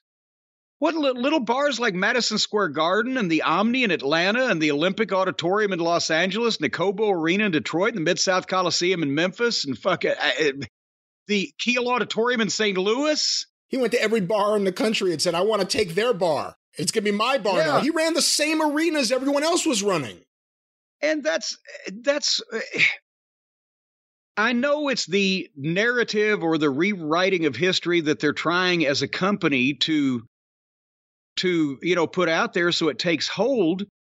But to me, for people who know better and know that that's not the case, then it diminishes and calls into question everything else he says when other things he's saying is mostly true. So no, Vince McMahon, there is actually more pro wrestling right now in dingy bars than there ever was, because in the territory days, nobody ran bars. They all ran arenas, or if it was a spot show, high school gyms, rec centers, whatever, if it's a spot show in a small town. But every territory in existence ran either the major building or the secondary building in all of their regular towns, including Vince's father, who ran Madison Square Garden, the Philadelphia Spectrum, the Boston Garden, the Baltimore Civic Center, and the Pittsburgh Civic Arena, among others, when Vince was in his 20s or younger. So, and Shane and Stephanie, I understand when they say stuff like this because it's what they were brought up with. Maybe they don't know any better. Triple H should know better. Triple H knows, and he has studied the business, but he has to. Well, it's his company now, pal. So he's got to say those things because that's the story they've been telling all along, and he has to keep up with it. But to me, it casts aspersion on the other valid points he makes when he throws that in, and it's obvious horseshit, and most people know it. So you were in Mid-South the first time Vince tried to come down to that territory, right? Yes. You guys weren't running bars. You were running every major arena in every city you were running, right? Yes. And I honestly can't remember. I think he came to New Orleans. They didn't run the downtown auditorium. I don't know whether they ran the UNO Lakefront. Well, he had a problem with the Athletic Commission, didn't he? Because of Watts' relationship with... Yes, and Louisiana was the hardest state to get into in the Watts territory. They may not have run New Orleans now that I'm thinking about it, but there were two buildings in Oak City. I think they ran Oak City, and I think they tried to come to Houston, but it was few and far between. Same thing with Crockett territory. The initial expansion, 84, 85, 86, they'd bring in Hulk Hogan and the whole fucking hee-haw gang. And in the Carolinas or in the Mid-South territory or in Memphis, they'd die. In Louisville, interestingly enough, they did good even when Jarrett was still doing good at the Gardens. But WWF shows that would come to the Commonwealth Convention Center, they didn't even try Freedom Hall back then. But there weren't any cases. There weren't any cases of promoters saying, "Oh my God, WWF is coming here to my territory. They can use that big building. We're stuck in this bar. We're dead." There was none of that. No, maybe Kansas City. It seems like I could never give Kansas City a break, but no. I think they had delusions of grandeur at that point, Kansas City, because that's when they took over St. Louis too. Yeah, that's true. But no, and that's the thing. Also, is it was a minor annoyance because even if Vince did come in, they knew he was coming to do the same thing he did everywhere, run a show in that market and then not come back for 6 months or a year, whereas they were there either weekly, every 2 weeks, or at minimum once a month. So it was an annoyance of a show being run in their territory, but it wasn't like the promotional war in Atlanta where they were each running the town every week and opposite each other, or the war between Bruiser and Sheik in Indy and Detroit, or any other promotional. It wasn't like that. It wasn't active, ongoing every week. What did more damage, Vince coming to your town or Vince's TV coming to your town? Probably Vince's TV, because the TV was on every week. And as it got more far-fetched, it did more damage to the... See, that's the point that I've tried to make. And with Glow, thankfully, that was girl wrestling, or that probably would have killed the mid-'80s wrestling boom in a lot of places. because Glow was obviously fake and phony, and it was a parody, and they were playing it for laughs, and they weren't trying to make anybody believe anything. And if that had been guys wrestling, it would have hurt the Mid-South territory. It would have hurt the Carolinas. It would have hurt some parts of most of the South,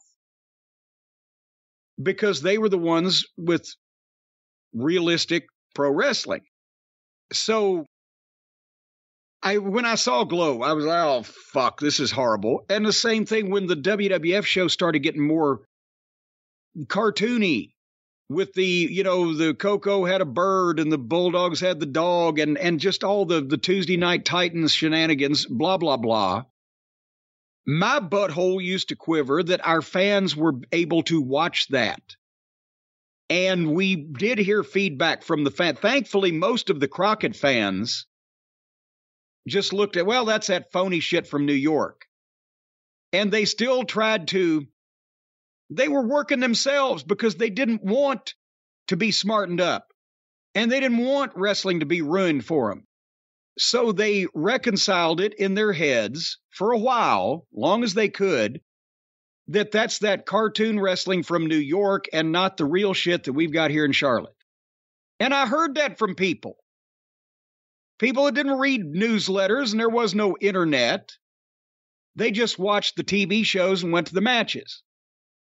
And that's how like I said, in the Southern territories, especially Mid-South and Crockett, the fans were kind of divided and mostly toward the home product and scoffed at the WWF presentation. But it was starting to seep in and people were starting to see what was going on. And even on that phony wrestling from New York, when the shit looked kind of as good in some cases there with certain guys as it did on Crockett's TV, but we know that shit from New York is fake. The TV, it started smartening people up. And, that was the drawback. So them being able to see the TV every week, that was hard. That was worse than them coming in to, Greensboro once a fucking 5 years. Actually, they tried in the mid-'80s and then they quit. And they never went back to Greensboro or those towns until the Attitude Era when everything was selling out. And remember I told you, they ran the pay-per-view in Greensboro in 1998, the WWF did. And the event coordinator checked up in the box office and came back and told me that they actually barely outdrew the gate for Starrcade 86 12 years later with Attitude Era ticket prices. And he said the only way they were able to do it was there'd been a seating expansion since then. And that they still had the records for Starrcade 86 in the goddamn box office. And there were like 34 comps put out for that show that not only sold out the Coliseum, but sold out the exhibition hall next door for a closed circuit showing same night. And that was only half the card. The other half was in Atlanta. He said, what the fuck were you guys doing down here? He said, 34 comps for almost 20,000 people. I said, well, there was some sisters-in-law and uncles and aunts that needed to get in. To go back to the Triple H quote, Brian Solomon said it best the other day. He said, Vince McMahon wasn't the best thing for the wrestling business. He was the best thing for the Vince McMahon business. Yeah. And Vince McMahon didn't make wrestling more popular. He made it less popular. He made his wrestling more popular. Yeah.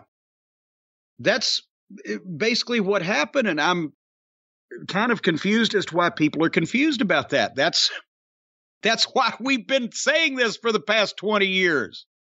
Vince is great for Vince's business. He killed everybody else's business. You can't do something seriously and expect people to buy it when all they're seeing is a parody.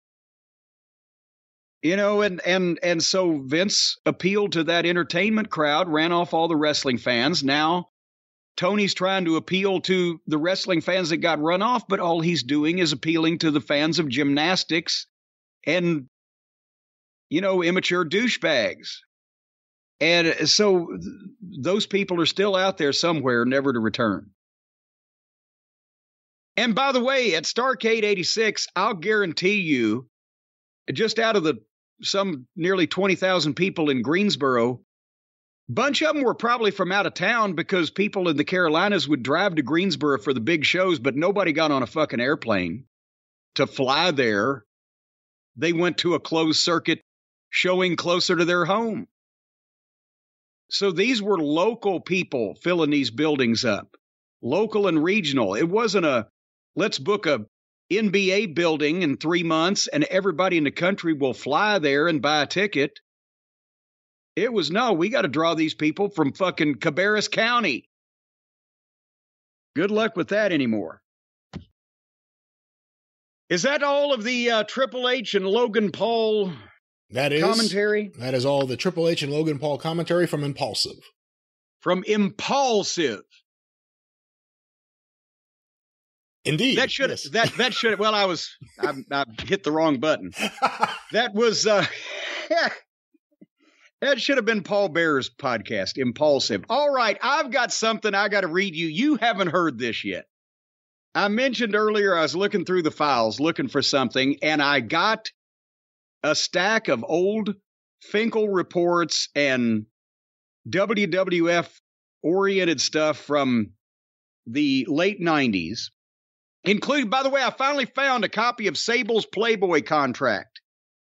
I might have to look through there and jot down what they paid her. I wonder, after 25 years, is there a statute of limitations on revealing proprietary information?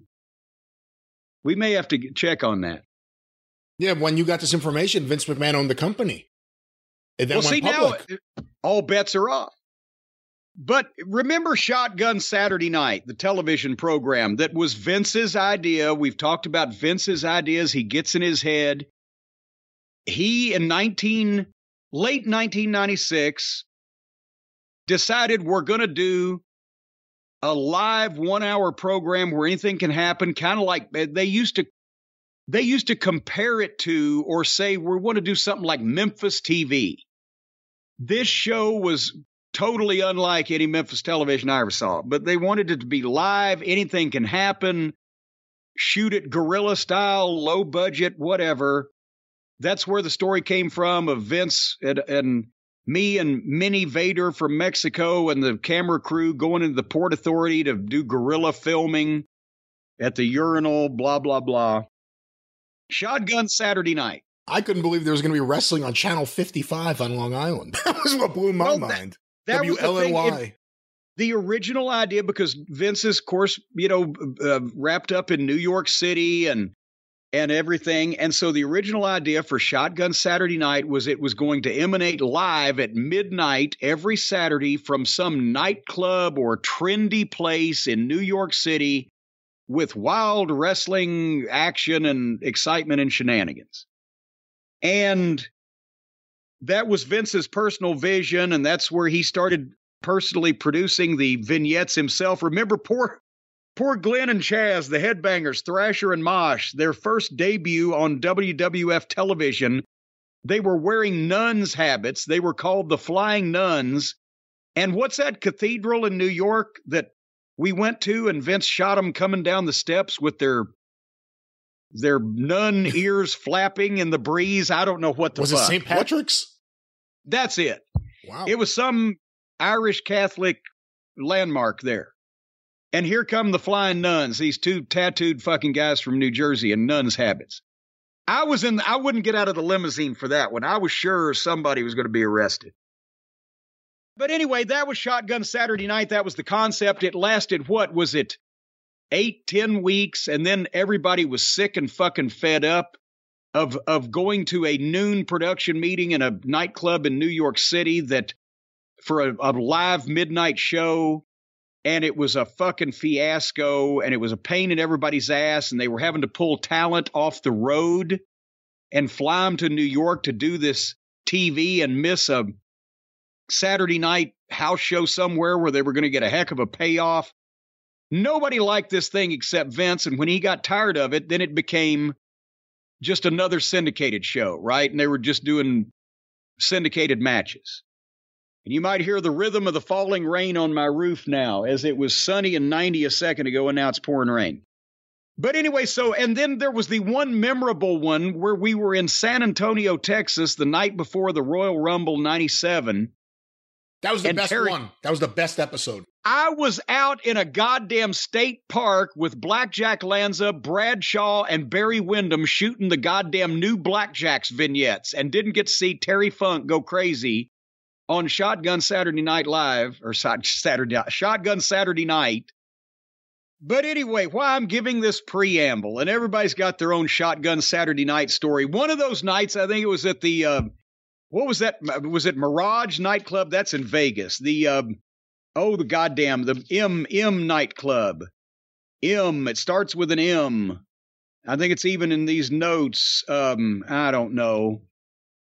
But in one of these nightclubs we were in, it was actually where I got chased out by the midgets in my underwear. That's where Jake was 9 hours late for the production meeting. He overslept. Remember I told you that story? We're supposed to be there at noon. And I'm going to ride in Vince's limo because at least it's not going to I can be dropped off at the door, right, instead of finding my own parking. So me and Vince and Bruce, we all go down. We're there at noon. Jake's supposed to be there, not there. 1 o'clock, 2 o'clock, 3 o'clock, 4 o'clock, 5 o'clock, 6 o'clock. Jake shows up 8:45. His story was while he was waiting for a cab in his hotel in Stamford, he fell asleep for 8 fucking hours from noon to 8 p.m. on Saturday, apparently. So he was off the creative team shortly thereafter. But anyway, what I found here, now you'll recall at the end of 1996 when this Shotgun Saturday Night television show idea first came up, me and Bruce Pritchard were the official creative team underneath Vince McMahon. And I do mean underneath him, under his thumb. But then also Jim Ross was involved as head of talent relations and would come and sit in on some of the creative meetings. He obviously was booking the live events at the house shows, the cards, the matchups. So he would have ideas, suggestions that he would throw in from time to time. He would submit things on paper. He'd come in for the meetings at Vince's every once in a while. And there's also Pat Patterson, who I've got to be honest, I've not seen yet the first thing that Pat Patterson ever wrote down on paper and submitted to Vince McMahon at his house at a writing meeting. I'm sure he jotted shit down for the Royal Rumble. Maybe not. Maybe he just memorized it all. But Pat was the guy that you would talk to and you would go to for advice or inspiration, or in your experience, has this ever come up? What would you do? Put a match together, come up with a finish. You talk to Pat. Pat wasn't a fucking paperwork fanatic, right? That was me and Bruce. But he had the right to pitch in some ideas. And right about this time, that's why I mentioned this, Shane McMahon would come up with an idea or two, although again, it was usually in a form of an email back in those days. He didn't come to any of the meetings at Vince's house, but he'd be in production meetings and or sometimes meetings at the office, and he would chime in with an idea or two. And the only other person that I can think of besides the folks at Creative Services that had their own style and their own, when they were asked, they would come up with ideas such as Chili McFreeze and etc., Ice Dagger. But the only other person pitching ideas in at this particular time period, right about this time, was everybody's favorite WWF magazine editor, right? We know him as Shitstain. So I've got a document here, Brian, and it's not signed. Nobody took credit for this, and it's been 25 years, but I saved it for a reason. And the reason I think I saved it, as I remember, was because it doesn't sound like anything that I would write, and it doesn't sound like anything Bruce Pritchard would write, and Vince never did stuff like this. And Jim Ross, I've seen his stuff a million times, and as I mentioned, Pat didn't write down a bunch of stuff. So, unless this was Shane, and he just went completely off the rails and did something that I've never seen him do before, and typed 3 pages of shit to send over to Vince's, I know who the author of this is. And this was the first inkling that I got that it would not be a good idea for me and him to be in the same room for any extended period of time talking about the wrestling business. This was before Vince actually cracked up after a bad rating on a show that everybody told him was going to suck and lost his mind and hired the guy to be on the creative team, but he was trying to get his 2 cents in. Remember, it's been said that Vince loves ideas. Just give him ideas. Well, this is the kind of ideas he was getting from this guy. Would you like me to read this? Yeah. Shotgun Saturday Night Ideas from you-know-who. The Shotgun Tough Guy match. There is one Shotgun Tough Guy who holds the Shotgun Tough Guy title, and he takes on new challengers every once in a while, but only on Shotgun Saturday Night. On other shows, he can be referred to as the Shotgun Tough Man, but the title can only be challenged for on Shotgun Saturday Night. All the matches are gimmick matches, i.e., barroom stool in each man's corner or tables or whatever. I think a guy like Crush would make a great Shotgun Tough Man. It's a way to get him over without giving him one of the real titles. Instead of title belt, he's got a badge. The Shotgun Tough Guy gets the Shotgun Tough Guy badge, Brian. A badge? I thought the TV title medal was a unique spin on things, but the Tough Guy badge. The badge. Next idea, the Wild Card Extra match. A match between 2 WWF superstars, but the twist is every 5 minutes, a new extra. And see, that's what marks who weren't actually in the business called the job guys. A new extra is sent into the ring, and he can do whatever he wants or attack whoever he wants. So the two superstars try to pin the other guy to win so they would both have an interest in getting rid of the extra so then they could get the other guy pinned. So you've got Steve Austin against The Rock, and suddenly every 5 minutes, in comes Mario Mancini or fucking Dwayne Gill. It would be scintillating television, right? It's kind of like the Royal Rumble, except I wouldn't pay money to see it.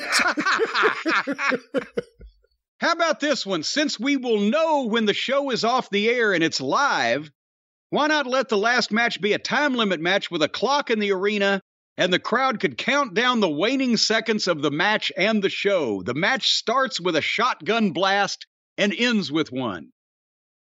Huh. Also, that one's bizarre. So you would have almost a time limit draw every single week? Yes. Yeah.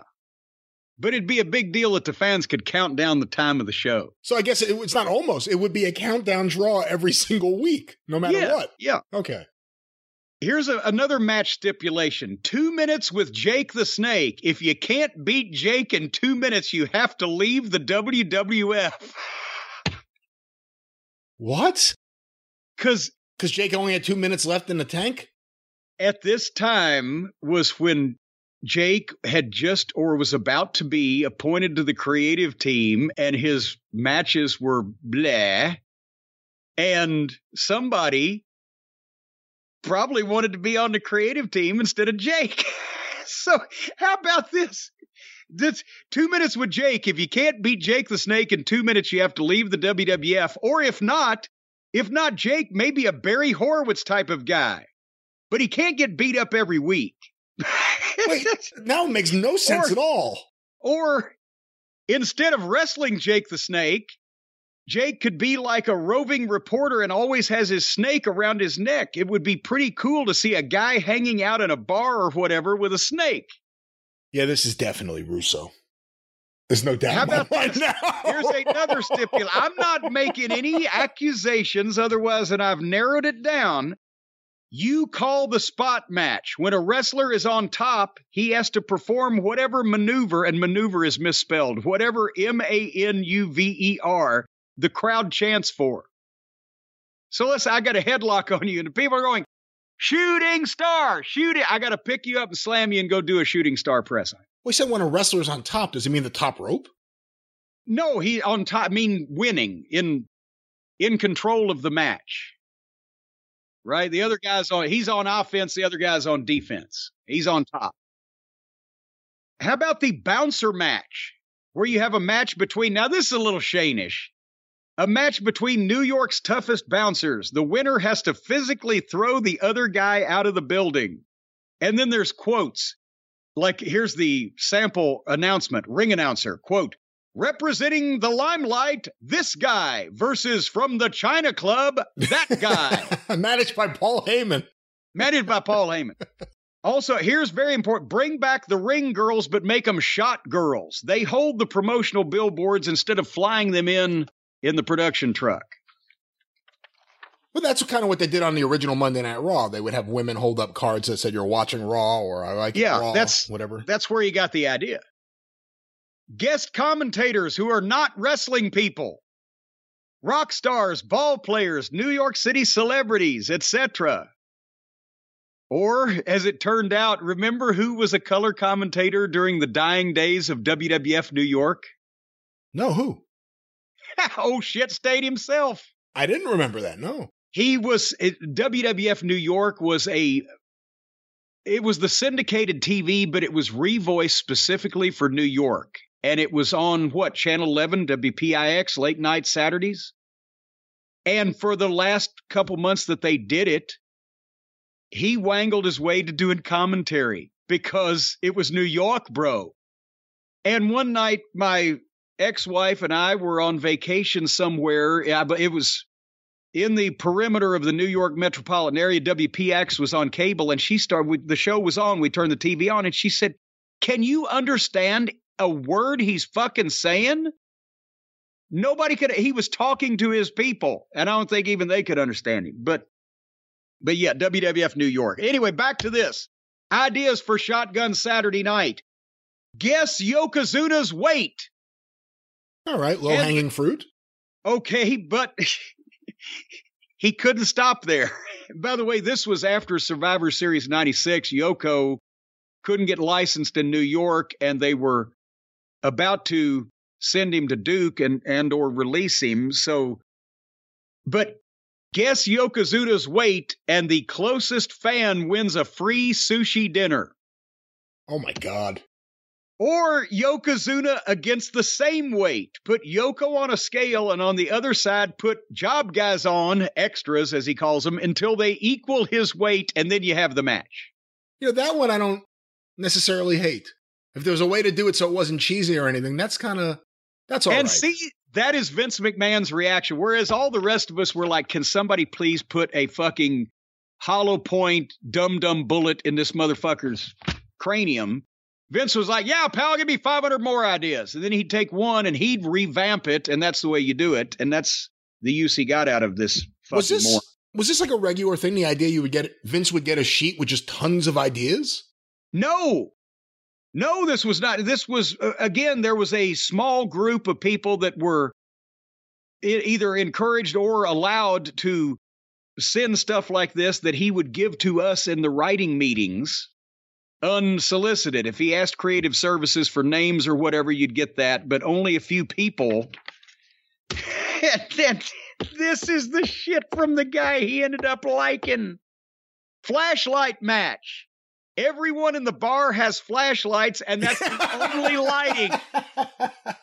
That's the only lighting for the match. Everybody in the bar, because this guy also, besides the fact he'd never done wrestling, he'd never done television. That's another thing he'd never done. Wrestling, television, and a fucking female human. Things he'd never done. We did on cameras when he was doing the WWF New York voiceovers. Yeah, if you were on syndicated, you'd go down during one of the matches before they started taping Raw, and they would tape the match that was going on syndication and shoot you at the fucking desk to prove you were there, and then you'd voice the rest of it in post in the studio, right? We do the on-camera of my show and then for his show, and then we're walking back before they started Raw. He said, that was cool. I said, what's that? He said, being inside the barricade. What? I've never been inside the barricade while a match was going on. This was a motherfucker that was just appointed to the writing team and is doing color commentary. Next, a segment that's a takeoff on Weekend Update. Have someone like the King report on actual news from that day and week and report it with a WWF twist. Like what he did with Tiny Tim, but it should be all bizarre news stories. All security should wear black hats with shotgun badges, all black shirts, pants, and shoes. On the wait, hold on. This is exactly what's written here. All security should wear black hats with shotgun badge, all black shirts, pants, and shoes, period, on the front, so they kind of look like police SWAT team, period. No agents ever run into the ring, just these shotgun security guys. Is it wrong that I want someone to fund his vision? I want to see a show with all of this. Somebody did. It was called The Howard Stern Show. It was called TNA. Well, that's true. The Who's Hipper match. You do a hidden camera on two different superstars trying to talk their way into an exclusive nightclub. Who's Hipper? Because they're not celebrities that would be instantly ushered into the VIP room. They're these WWF asshole fucking phony wrestlers that need to try to bullshit their way into a goddamn nightclub. How about this one? A match between the wives of Stone Cold and Pillman with Stone Cold and Pillman in their corners. Sign me up. I want to watch that. That would have been Jeannie Clark at the time. Yeah, it would have. And Melanie Pillman. And this was something that he handed to Vince McMahon on purpose. Let me stop you right there as you're talking about this. This would have been 96, because I'm just trying to think where Steve Austin would have been at his point in his career, where all of a sudden his wife, who was never on WWF television, would have been recommended for an angle or a match. Well, that didn't matter. He just knew that she existed. And Austin, at King of the Ring 96 was Austin 316, and that's when Jake was making his comeback. Well, 6 months later, because Shotgun debuted January of 97. So these ideas were somewhere around December-ish of 96. Yeah, so this is after Brett versus Austin at the Survivor Series. So Austin was already the hottest, or one of the hottest things in the company, and yes, this was the idea of how to use him. Yes. Here, the next idea, I don't know why Vince McMahon didn't jump all over this, Brian. Remember, this is December 1996, this idea. A beautiful, buxom female referee. Too close to home. Apparently, old Shitstain wasn't studying his history along with grammar, spelling, and everything else in school. If that doesn't work for you, how about a hot paralegal? Yeah. Shotgun Saturday Night mascot. Shotgun the Bear. Everyone abuses him and throws stuff at him, or maybe a heel mascot. Here's some segment ideas. Brian, would you like to hear? These are recurring segments on a show called Shotgun Saturday Night that would be good, right? So not matches, not promos, but recurring features. Well, recurring segments, or as some are matches, some are promos, but it's a recurring thing with a recurring theme. The striptease match. Two superstars. Oh, damn it. Two superstars have their wife or girlfriend in their corner. And each time one takes a fall, the other's girlfriend has to take something off. Oh, come on. It's on paper in front of me. How many guys would have gone for that? Well, I guess you would have had to have kayfabe girlfriends. Actually, well, depending on the person, a number of guys might have gone for it if there was fucking money involved, because they had a variety of experienced girlfriends in that particular endeavor. But this is the fucking stupidest shit you've ever heard of. Shotgun Star Search. People come on doing imitations of our wrestlers. King Night. Everyone dressed as a king gets an audience with the King, Jerry Lawler. Fan of the Week. Get a sponsorship. Wackiest fan in the bar gets interviewed by Todd Budweiser. Wait a minute. Hold on. That's not what it says. That's exactly what it says, but there's no punctuation and there's no commas. And Fan of the week. Get a sponsorship. Wackiest fan in bar gets interviewed by Todd, which would be Pettingill. Budweiser brings you this week's fan of the week. He actually misspelled Budweiser. Remember that old thing, I before E except after C? Yeah, of course. Hot sunny nights. Sunny's talk show with a guest, but eventually always comes back to her putting herself over. The World According to Backlund, Mr. Backlund's view on the latest stories on the news. JR's Southern Comfort, the Heels Only interview segment. And finally, an obstacle course set up through the bar. I wondered if there would be a big finish, and there it is. Does it have any details about how the obstacle course would work? No, that's left up to your own devices, ladies and gentlemen. Who goes It's an through? obstacle course. For the fans or the wrestlers? It's not really fully delineated there. Like many of his ideas, they were not fully fleshed out ahead of time before they emerged like diarrhea from his pig lips. That's the kind of shit that we had to put up with. That is not only the grammar and the punctuation, but the quality of the ideas and the fucking nonsense and the silliness. And it was like talking to a fucking misbehaving child. But Vince loved ideas because he would take one of those inane. That's the way all of the ideas that I ever saw dipshit have got started. And Vince McMahon would take one of them and translate it into English and put it in its proper order and then say, okay, do this. Which was even more dangerous, because then you let Vince McMahon interpret the fever dreams of a fucking maniac. But there you have it. Shotgun Saturday night. Is it harder for someone like you, or in the position you would have been in, to shoot down? I mean, it's one thing to shoot down one bad idea, but when you have like a whole sheet of nothing but bad ideas coming at you, is it harder to put up with because barrage? I didn't have any patience. Bruce was friendlier with him from the start, and Bruce didn't mind the entertainment wrestling because he'd been there for years at that point to begin with. And Bruce also has more patience than I do, and if he's instructed to coexist with some fucking asswipe because it's business and this is where we work and you're told to do that, he'll do it. Whereas my thought was, why the fuck are we wasting our time with this fucking knucklehead who's a goddamn embarrassment to the business?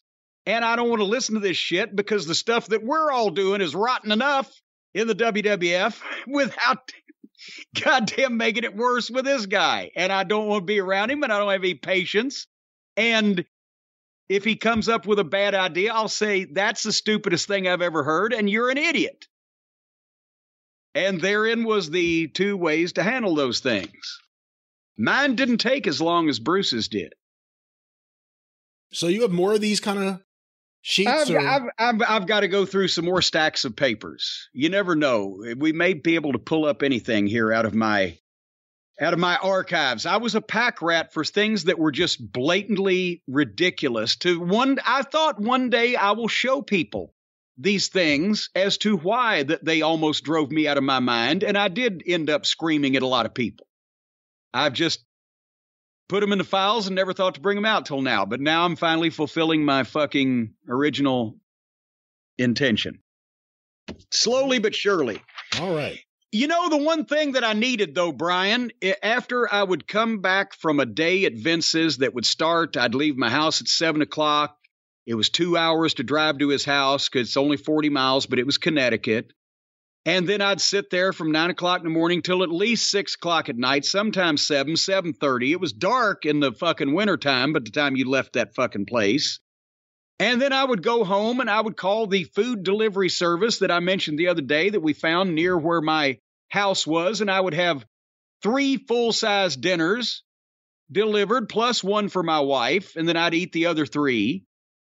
And then I'd try to get a good night's sleep to forget that I was being closed up inside a room on a regular basis with a complete imbecile. And the only way that I was able to not go to the office the next day, find that aforementioned imbecile, and gouge his eyeballs out of his head was by getting a good night's sleep. And unfortunately, it wasn't as easy back then, Brian, as it is today, because back then in 1997 era Connecticut, there was no Helix sleep mattress to lay on. They didn't exist back then. Back in the dark days, back in the before times, they didn't have Helix sleep mattresses. You had to lay down on whatever was available that fit your fancy at the moment. Whether it be a hefty bag filled with bubble wrap, whether it be a sheet wrapped around, I don't know, body parts from the local morgue. What? No one slept on that. Well, no, nobody could sleep on those things. They're lumpy and hard. You can't get a wink of a night's sleep on a sheet wrapped around body parts built from the local morgue. You can't do it. And a lot of people back in those days, they chose instead to just go without sleep because sleep was such an uncomfortable thing to try to get. Well, you're not old enough to remember back in the long, long ago, back before the Helix sleep mattresses, but a lot of people instead just chose to stand up overnight. They'd take their clothes off, Brian, but they'd walk into their bedroom and instead of laying down on that, I don't know, that sack of stuff that had been found floating in the East River that they put on their bed frame because they didn't have a Helix sleep mattress, they'd just choose to lean up in the corner and sleep standing up against the wall. Where did you hear about this? Well, it's what we all used to do back then in the before times, before Helix sleep mattresses, because there was nothing else to lay on. You had to make your own shit or just make do. But now, folks, that's a thing of the past because Helix Sleep is here for your sleep at Helix. That's HELIX.com, or I'm sorry, HelixSleep.com. You know how to spell sleep, don't you? You ought to. There's only 5 letters in it. HelixSleep.com, they've got the greatest selection of mattresses you have ever seen before. You'll find no body parts from morgues in these mattresses. You'll find no hypodermic needles and, envelopes of cocaine from the East River. You'll find no moon rocks and various pieces of uranium like, out west, out in the desert. Yeah. A lot of the prospectors, they would go out and they would sleep on rocks, and sometimes they'd sleep on uranium and they would get radioactive. And then they would go glow green overnight. None of the Helix sleep mattresses are radioactive. They check every single one of them before they leave the plant. The ones that have any level of radioactivity whatsoever, they're instantly burned. There are no mattresses. I don't even know why you created an issue and decided to go further down the road with this issue. There are no radiation issues that any of the listeners or any of the customers of Helix Sleep have to worry about. Fine mattresses, comfortable mattresses. You've talked about the things they don't put in their mattresses. Let's talk about what they do put in. Comfort. Well, let's talk about or put on. You put anybody on one of these mattresses, they'll be comfortable. But no, there's no problem with radioactivity. Like I said, they check everything before it leaves the plant. But the Helix Sleep mattresses, they have customized mattresses. If you like to sleep on a firm mattress or a soft mattress or something in the middle, they've got cool down technology. If you sleep hot and you wake up in like a pool of sweat that's more like a puddle of piss around your neck and around your crotch, and you're just laying in this warm, tepid water that tastes slightly salty, and you're wondering, did I alleviate myself in the bed while I was sleeping? Because I was having a dream about taking a big piss? What could have, or is this just sweat? Just disgusting sweat that I'm laying in that's salty and filled with stench? That's because you've got a mattress that you sweat on. When you get one of these cool down mattresses, well, you'll be as dry as a nun's twat. So they've got mattresses for whatever your individual sleep preferences are over at HelixSleep.com. And if you use the code /JCE, that's HelixSleep.com/JCE, you'll get up to $200 off all mattress orders and 2 free pillows. For our listeners only, that's HelixSleep.com/JCE. They've got over 12,000 5-star reviews. Over 1 billion hours slept on Helix mattresses, and not one single solitary second of those billion hours was spent sleeping in a pile of sweat or in a puddle of piss. And none of those mattresses were radioactive. You can take that to the bank. So, right now, go to helixsleep.com/JCE. Take advantage of the 10-year warranty. What's the half-life on uranium? Because actually, it would take longer than 10 years to find out if any of these None of the mattresses have radiation. Stop it. These are safe mattresses. But it takes mattresses. thousands of years to fully eradicate itself. So after 10 years, you're not going to know about it. But they check before they leave the plant, as I've mentioned. So they got a 10-year warranty. You get to try it out for 100 nights risk-free. And after 100 nights, you'll be safe after 100 nights. After 100 nights, you'll continue sleeping good. Yes, just measure yourself. If you've grown more than 6 or 8 inches in that 100 nights, chances are they didn't do the uranium check on that particular mattress. That's what started the amazing Colossal Man's issues. As you'll recall, he slept on that radioactive mattress when he was out on the boat, and then he began growing at a rate of about a foot a day. And then by 100 nights, you'll be 100 feet to 106 feet tall.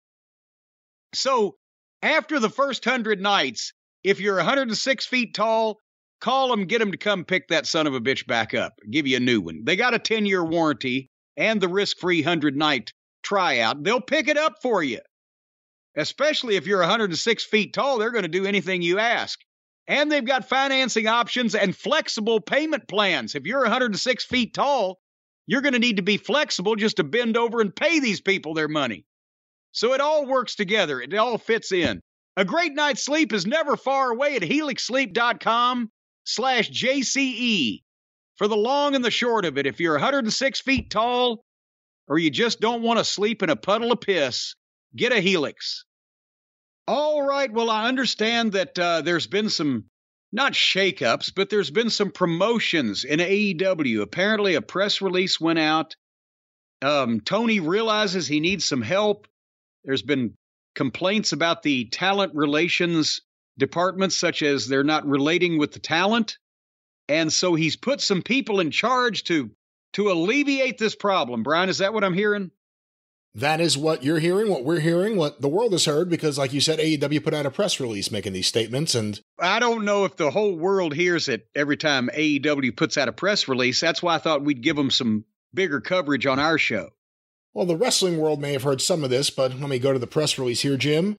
August 3rd, 2022, AEW CEO, GM, and head of creative, Tony Khan, announced an expansion to AEW's talent relations team with the promotions of key staff members, including Sanjay Dutt, QT Marshall, or Marshall, as he used to be. That's Marshall to you. Pat Buck, and Tony Schiavone. In addition, Madison Rayne will join AEW as a coach in the women's division. As AEW continues its meteoric rise, the expanded talent relations team will strengthen the infrastructure required to facilitate the development, health, and safety of AEW's outstanding roster. Wait a minute, health and safety, what are they going to do? Not let them in the ring? It's the only way you could safeguard most of these fucking nitwits' health and safety. Maybe not let them drive in some cases. The following promotions and additions are effective immediately. Sanjay Dutt, a.k.a. Ratish Balia, or Bala, I guess would be. I have known Sanjay Dutt on and off for almost 20 years. I never knew that wasn't his real name. Well, he has been promoted to Vice President of Production and Creative Coordination. In this role, he will coordinate communication of AEW storylines, liaise between post-production and key staff to maintain content workflow, produce ancillary content, and mentor new producers. Dutt joined AEW in 2021, bringing more than 20 years of experience in professional wrestling, both in-ring and as a producer, and continues to serve on-screen as manager to Satnam Singh and Jay Lethal. And what is he going to do again? Somebody used a lot of good words there. He will be the Vice President of Production and Creative Coordination. And that is Again, he's going to coordinate the creative from what to where? Well, it says he will coordinate communication of AEW storylines, liaise between post-production and key staff to maintain content workflow, and he will produce ancillary content and mentor new producers. Oh, boy. So he's going to be coordinating creative plans. It didn't say he's going to be coming up with any. So it sounds like it's going to be somebody else carrying out the wishes of Uncle Tony, the boss, right?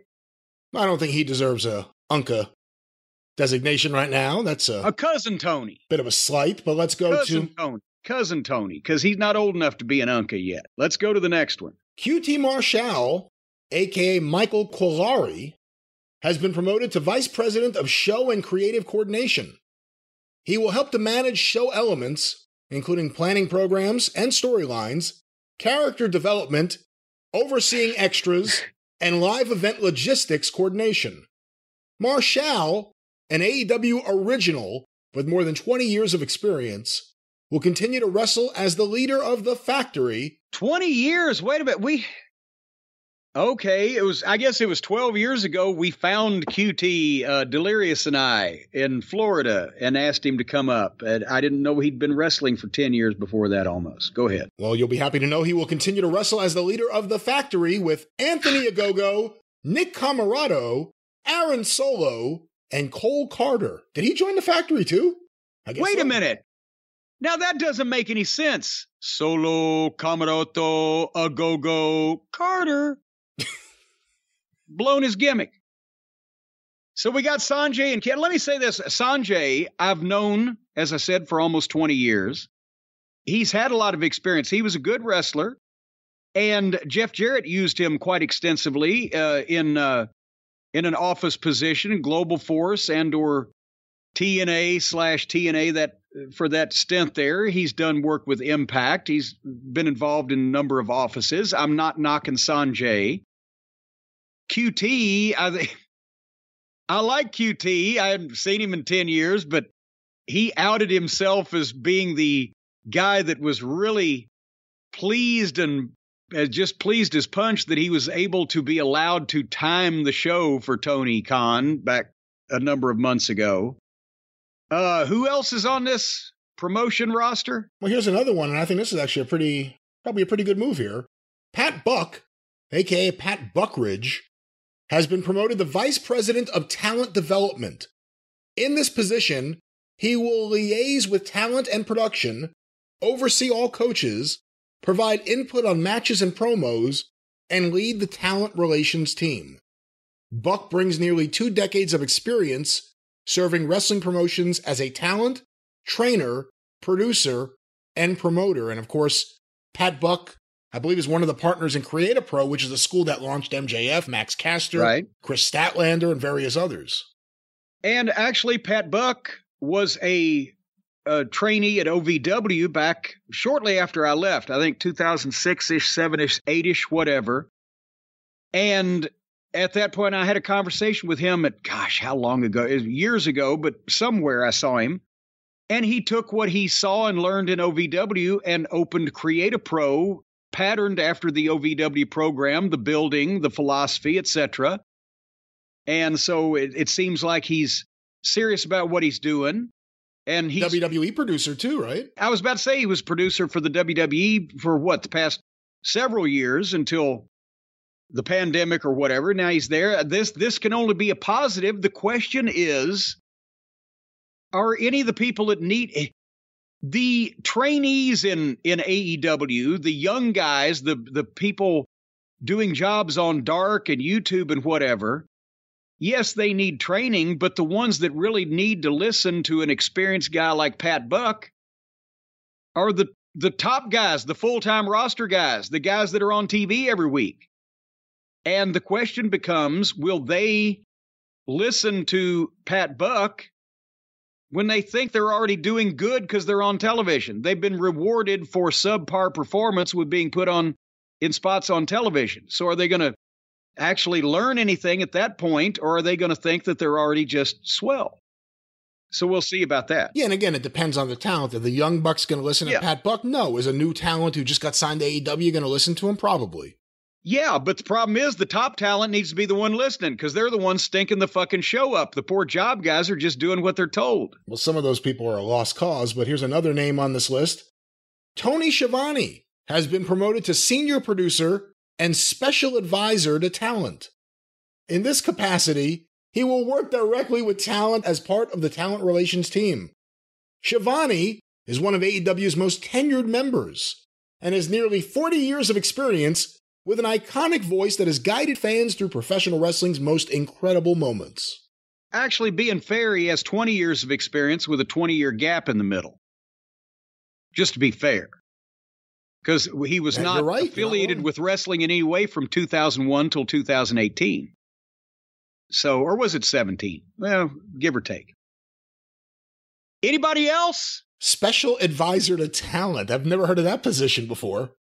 Well, because he's going to specially advise them on the things that he advises on, especially for them. All this says nothing. It says nothing. But we have a couple more names here. Madison Rayne, a.k.a. Ashley Nicole Lomberger, will join AEW as a coach in the women's division and kick off her new role tonight in her hometown of Columbus, Ohio. Madison has competed in numerous professional wrestling promotions where she has held multiple championship titles, including 5-time women's world champion. She has more than 15 years of experience in professional wrestling and is also a proud mom to a daughter. Okay, that didn't mention anyone else's like kids. A screen door on a submarine. Yeah, what the that? Schiavone has like 30 kids. She's able to procreate. That means she's a good wrestling trainer. I'm not knocking Madison Rayne. Worked with her in TNA years ago. She's better than a lot of the girls on the program. We can't say she's not. Is she Mildred Burke? We can't say she is. I don't know. You know, a coach. What do you see the coach's role as being?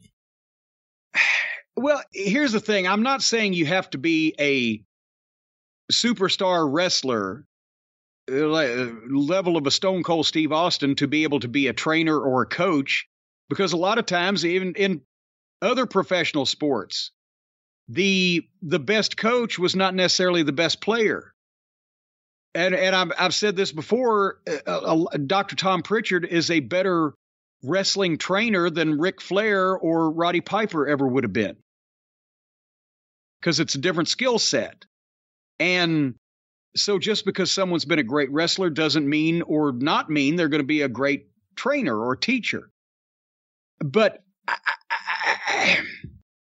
I mean, you know, she's better than some, and I wouldn't say that I ever looked at Madison Rayne with the same, you know, assertion of talent or ability that I would look at Charlotte or Becky or a Sherry Martel or etc. But for this role, do you just need someone who can get along with everyone, or do you need someone who can have an expertise like a Sherry Martel? Well, it's good that Sherry got along with everybody, but I wasn't saying she didn't. I wasn't saying. I know, but I'm just saying it's good if you can get along with everybody, but if you can teach them something, it's even better. And I would say that with the AEW women's roster, Madison Rayne could probably teach them a few things. But the problem is that the entire list of... one more here.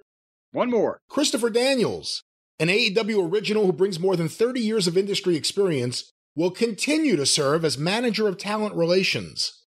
The talent relations team will also remain in close contact with AEW's legal and talent resources team, led by Margaret Stalvey, Chris Peck, and Mega Parekh, who help to support the physical and mental health, safety, and security of talent. Well, then they ought to be the ones that are hiring security for the parking lot, because that's where everybody gets mugged and their security and safety is in question, right? AEW is also committed to supporting talent beyond the ring and offers access to world-class physicians, trainers, and mental health clinicians. Boy, the line is just begging to be there in some fashion about the guy issuing this statement needs the most mental health care. Christopher Daniels, 30 years experience in the business. What an intelligent guy, a talented guy. But if you've got him, it will continue to be the head of talent relations. So that means that he's the one that's got to field the phone calls from all the talent going, why ain't Tony telling me what the fuck's going on? And then he's got to go to Tony and say, why ain't you telling this guy what the fuck's going on? And then Tony will tell him what's going on. He's got to go back to that guy and say, here's what the fuck's going on. You know, and again, this started because Tony Khan, who on his best day is probably as busy as can be. I mean, he has a lot going on in his life. There have been stories, and we were probably, if we weren't the first, we had to be close to it. But we were talking a long time ago about structure issues in the back, guys having issues because they felt there was no one to talk to or there was no communication. Then we started seeing stories come out with the releases, various people. And again, despite who they are, when Marco Stunt or Jelly Nutella says, yeah, all of a sudden we just never heard again from the company, that's not a good sign. Tony's been hearing it. There are a lot of internal things that need to be done better. There needs to be some structure. This is clearly an attempt to do that. But this is not going to help the problem. And it's not going to do anything to address the real issue. And it's not going to improve the product. Because nothing was said about somebody either taking over, helping out with, or in any way trying to mentor Tony Khan on creative. This is all about hiring more people for Tony Khan to tell what's going to happen and for them to tell other people. It's not solving the real problem why the show continues to further suck every week. When he had shit going, when he had the right people to listen to, and now those people are either gone, injured, or excommunicated. But nobody is helping with creative. They're helping disseminate the creative plans, but nobody is actually being appointed to creative to see that those creative plans don't suck pond water. So that's the problem. You can add all these people you want to talk to everybody, but until Tony Khan understands that he not only does still not know what he's doing, but he doesn't know who to listen to get ideas to figure it out, this shit's still going to be crappy booking with no continuity, illogic everywhere, of a schizophrenic television program where everybody gets a segment to do whatever they want, regardless of whether it fits the program as a whole. And the main money-drawing aspect of the company, besides the fact that they've lucked into an audience that's going to support whatever they do, regardless of how it sucks, but they can't increase that audience because they've found all the people that fit that description. And so unless that somebody can break through to Tony's clouded mind and say, look, you're a mark and you book for marks because you book like a mark. But there ain't a lot of goddamn marks anymore. There might be some fans if we could kind of get them interested, but your bullshit indie-rific comedy booking is not going to do that. So let's put somebody in charge of this and somebody to assist them and put you on the creative team, Tony, because you're the boss, so you can be on it. So maybe working with these people on a regular basis, you might learn something. Be the promoter. Spend the money. Make the deals. Get the contacts. You've done a great job with that so far.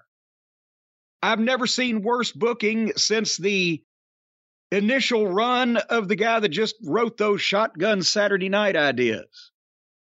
That is exactly what you need help with, Tony. So all these promotions of all these people to continue to tell other people what you want them to do is not going to solve the problem. The problem is your booking stinks, and it only appeals to people that like the goddamn trampoline cowboys that you've brought into this fold, and they'll eat anything. They have no standards. Most people, all of those millions and millions that you're not getting to watch your program, They want the shit to make sense, and they want people to look the part. That's where you're coming up short. And you're not experienced enough to be able to keep all these wild personalities in check. So they're all going to fucking, as they already are, start disseminating into their little cliques and jousting with the other groups. And they're going to start hijacking your show for their benefit, like they already have. And you can't do anything to control them, Tony, because not only do you not know what they're doing and you don't know how they're doing it, and you don't know how this shit's supposed to fucking work to begin with, but you have no balls. And you won't tell anybody, hey, dipshit, you work for me. Here's what you're doing. You don't want to do it? Fine. I don't care. Let me help you carry your bag to the car, and I'll find somebody in the parking lot that will do it. But you can't do that, Tony. Because the spirit is willing, but the willy is weak.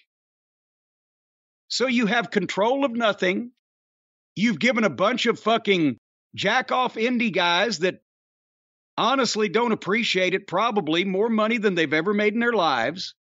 And you're creating a bunch of frustrated fucking talents, main event stars who actually know how to do this shit and could get over if you knew how to let them. And they want to make money. And they're sick and tired of all this goddamn recess type behavior at the elementary school and all the fucking friends that get jobs for no reason and all the people that are pushed because the boss likes them or wants to dress up like them for Halloween.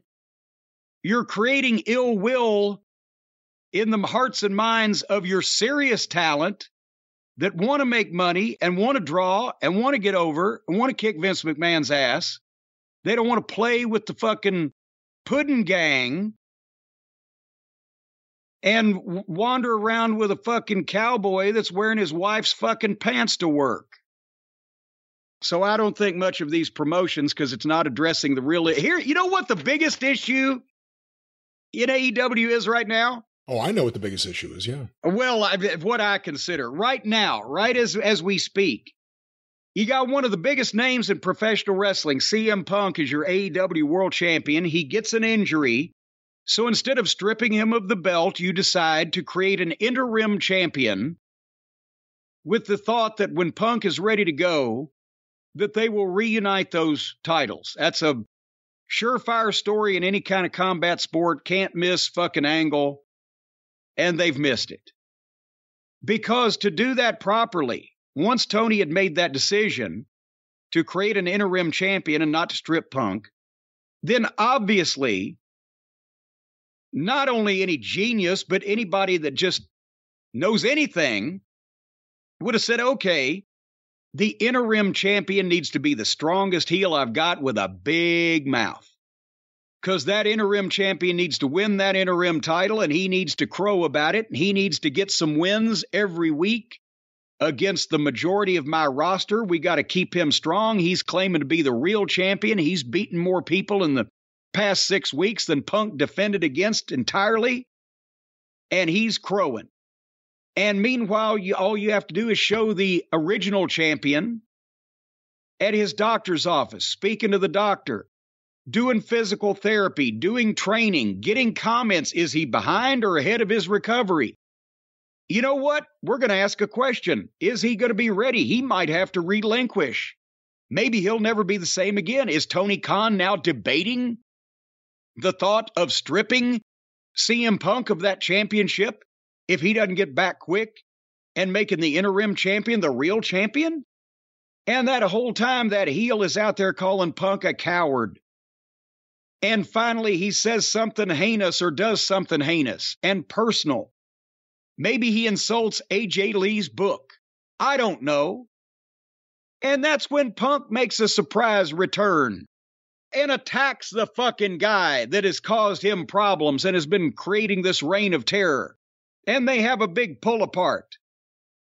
And Punk demands to come back and face this guy, but he's not medically cleared. Well, God damn it.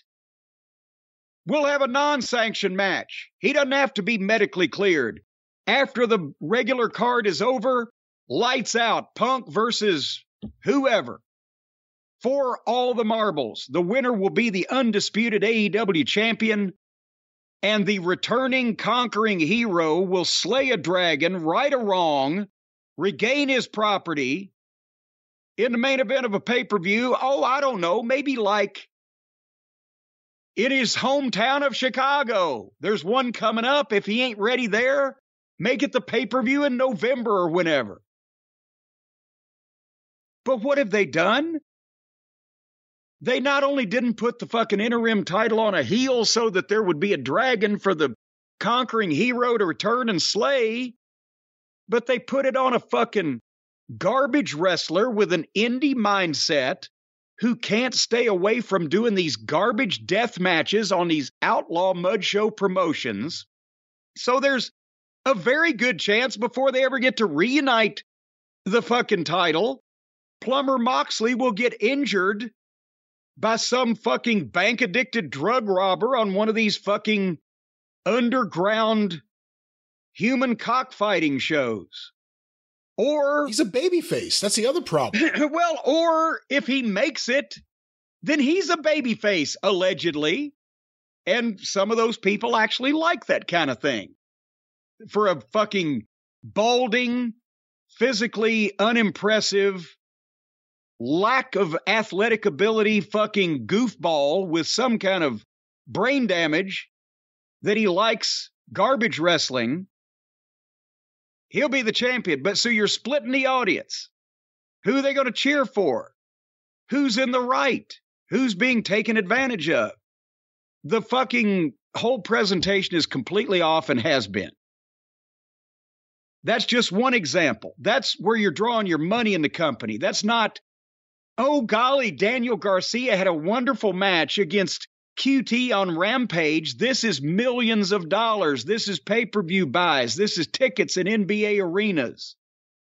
That's what's wrapped up with Punk and the AEW title. And he's botched this too. People should be already clamoring for Punk to return and kick the shit out of somebody that's impersonating him and claiming to be the champion when they're not really. Have you heard anybody say that? No. Every time that the fans get somebody hot, Tony Khan, either his natural instincts send him on a left turn every time, or the people in his company that are not professional enough to care about his business and instead just care about their reputation, give him bad advice. Bryan Danielson's becoming the best single heel in wrestling. Let's put him in a group with the fucking plumber and a rookie and hide him and never let him speak. MJF, the most talked about wrestler in the world, before he did the pipe bomb promo, fire me you fucking Mark. Let's make sure he gets beat by Jericho and fucking sidelined and minimized by everybody until finally he and Punk make magic, sell tickets, sell pay-per-view, and draw ratings. What about FTR? The fans are cheering them as the greatest tag team in wrestling. Well, the fucking dickless EVPs can't have any of that, so let's change the plans. Let's not put them over in the rubber match. Let's not put all the belts on them. Let's let us go back and play with our friends and let FTR sit at home and joust with Dave Meltzer on Twitter. Yeah, they haven't even been on TV the last couple of weeks. They had all that positive momentum coming out of that Briscoes match. They did the post-match scrum we talked about. Have they been on TV since? Wardlow. They were standing throwing babies in the air for Wardlow to get his hands on MJF and just for Wardlow in general. MJF's gone. Wardlow has been sued by a phony attorney, had a match with 20 fake security guards, and went 10 minutes with the company mascot on television after demolishing everybody in his path like a wrecking ball. And then he was playing last week with the Puddin' Gang. We can make note of all of those names and many more that at various points in time, the fans in the arenas and on television and out on the internet have been raving about wrestlers that were then minimized or disappeared by Tony Khan apparently on the advice of people who were jealous of the wrestlers in question getting over in what they considered their spots. How else do you explain it? Hey, listen, the one that I want to focus on for a second here, I agree with everything you said. If you notice, the TV has fallen off a cliff in terms of how much good stuff is actually on the show since Punk and everyone, several of the people you just mentioned haven't been on the show. But Danielson came in, he had been misused by WWE, and was instantly forgotten. The AEW fans were happy to have him there. He had a great match with Omega. He had a great match. He had the match with Adam Page. I mean, he did some great stuff, and then he got over as a heel. I could still visualize him on the mic in the ring yelling at the fans that he's going to kick their favorite wrestler's head in. Explain any of the booking of him since then to me. He doesn't mean as much today as he meant then. Now, good booking can repair things. We'll see if that happens. Not forever. Not forever. You can damage something beyond repair if you fuck with it long enough. But since that time, they made him a babyface. They put him in a group. They took away his mic time. He got a concussion, losing to Jericho in a garbage match, arena match. And then they brought him back and he tapped out to Daniel Garcia. Explain in any way how any of the booking of Bryan Danielson, even if it's what he wants to do, a good booker has to be able to tell a wrestler, no, this doesn't work for us. Even if it's what Bryan Danielson wants to do, tell me how any of that booking since Moxley came back has made any sense. Point is, Tony, congratulations. Wait a minute.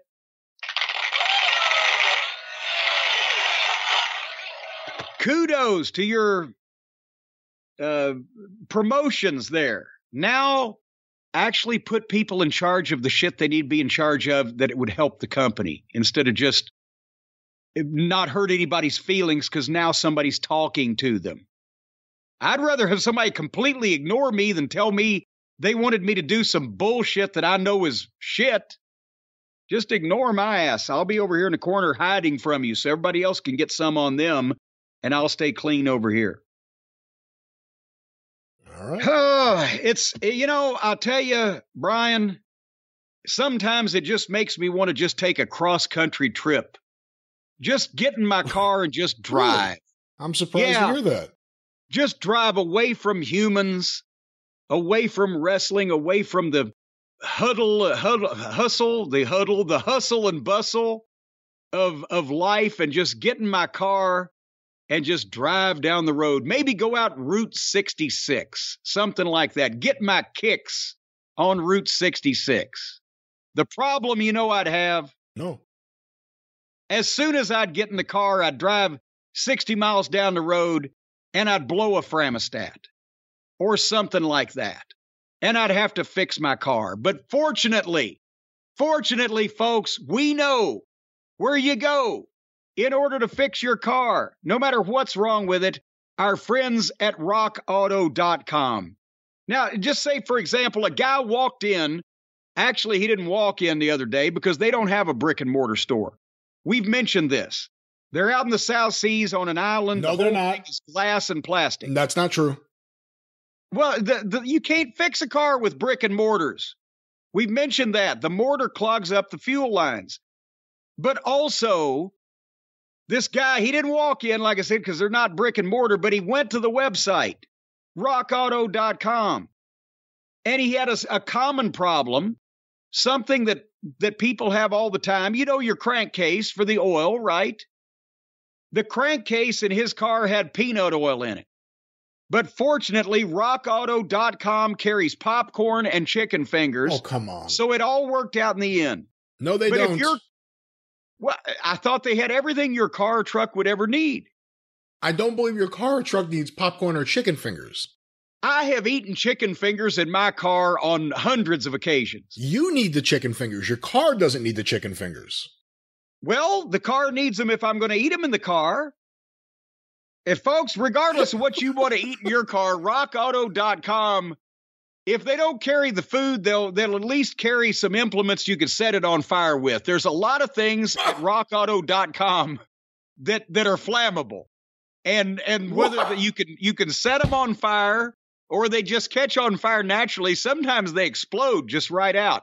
But they've got all kinds of stuff. If you want to find some shit that you can blow the shit out of stuff with. See, this is the problem. I took a bite of something and I couldn't interrupt you to stop you as you started building up whatever it is you're doing here.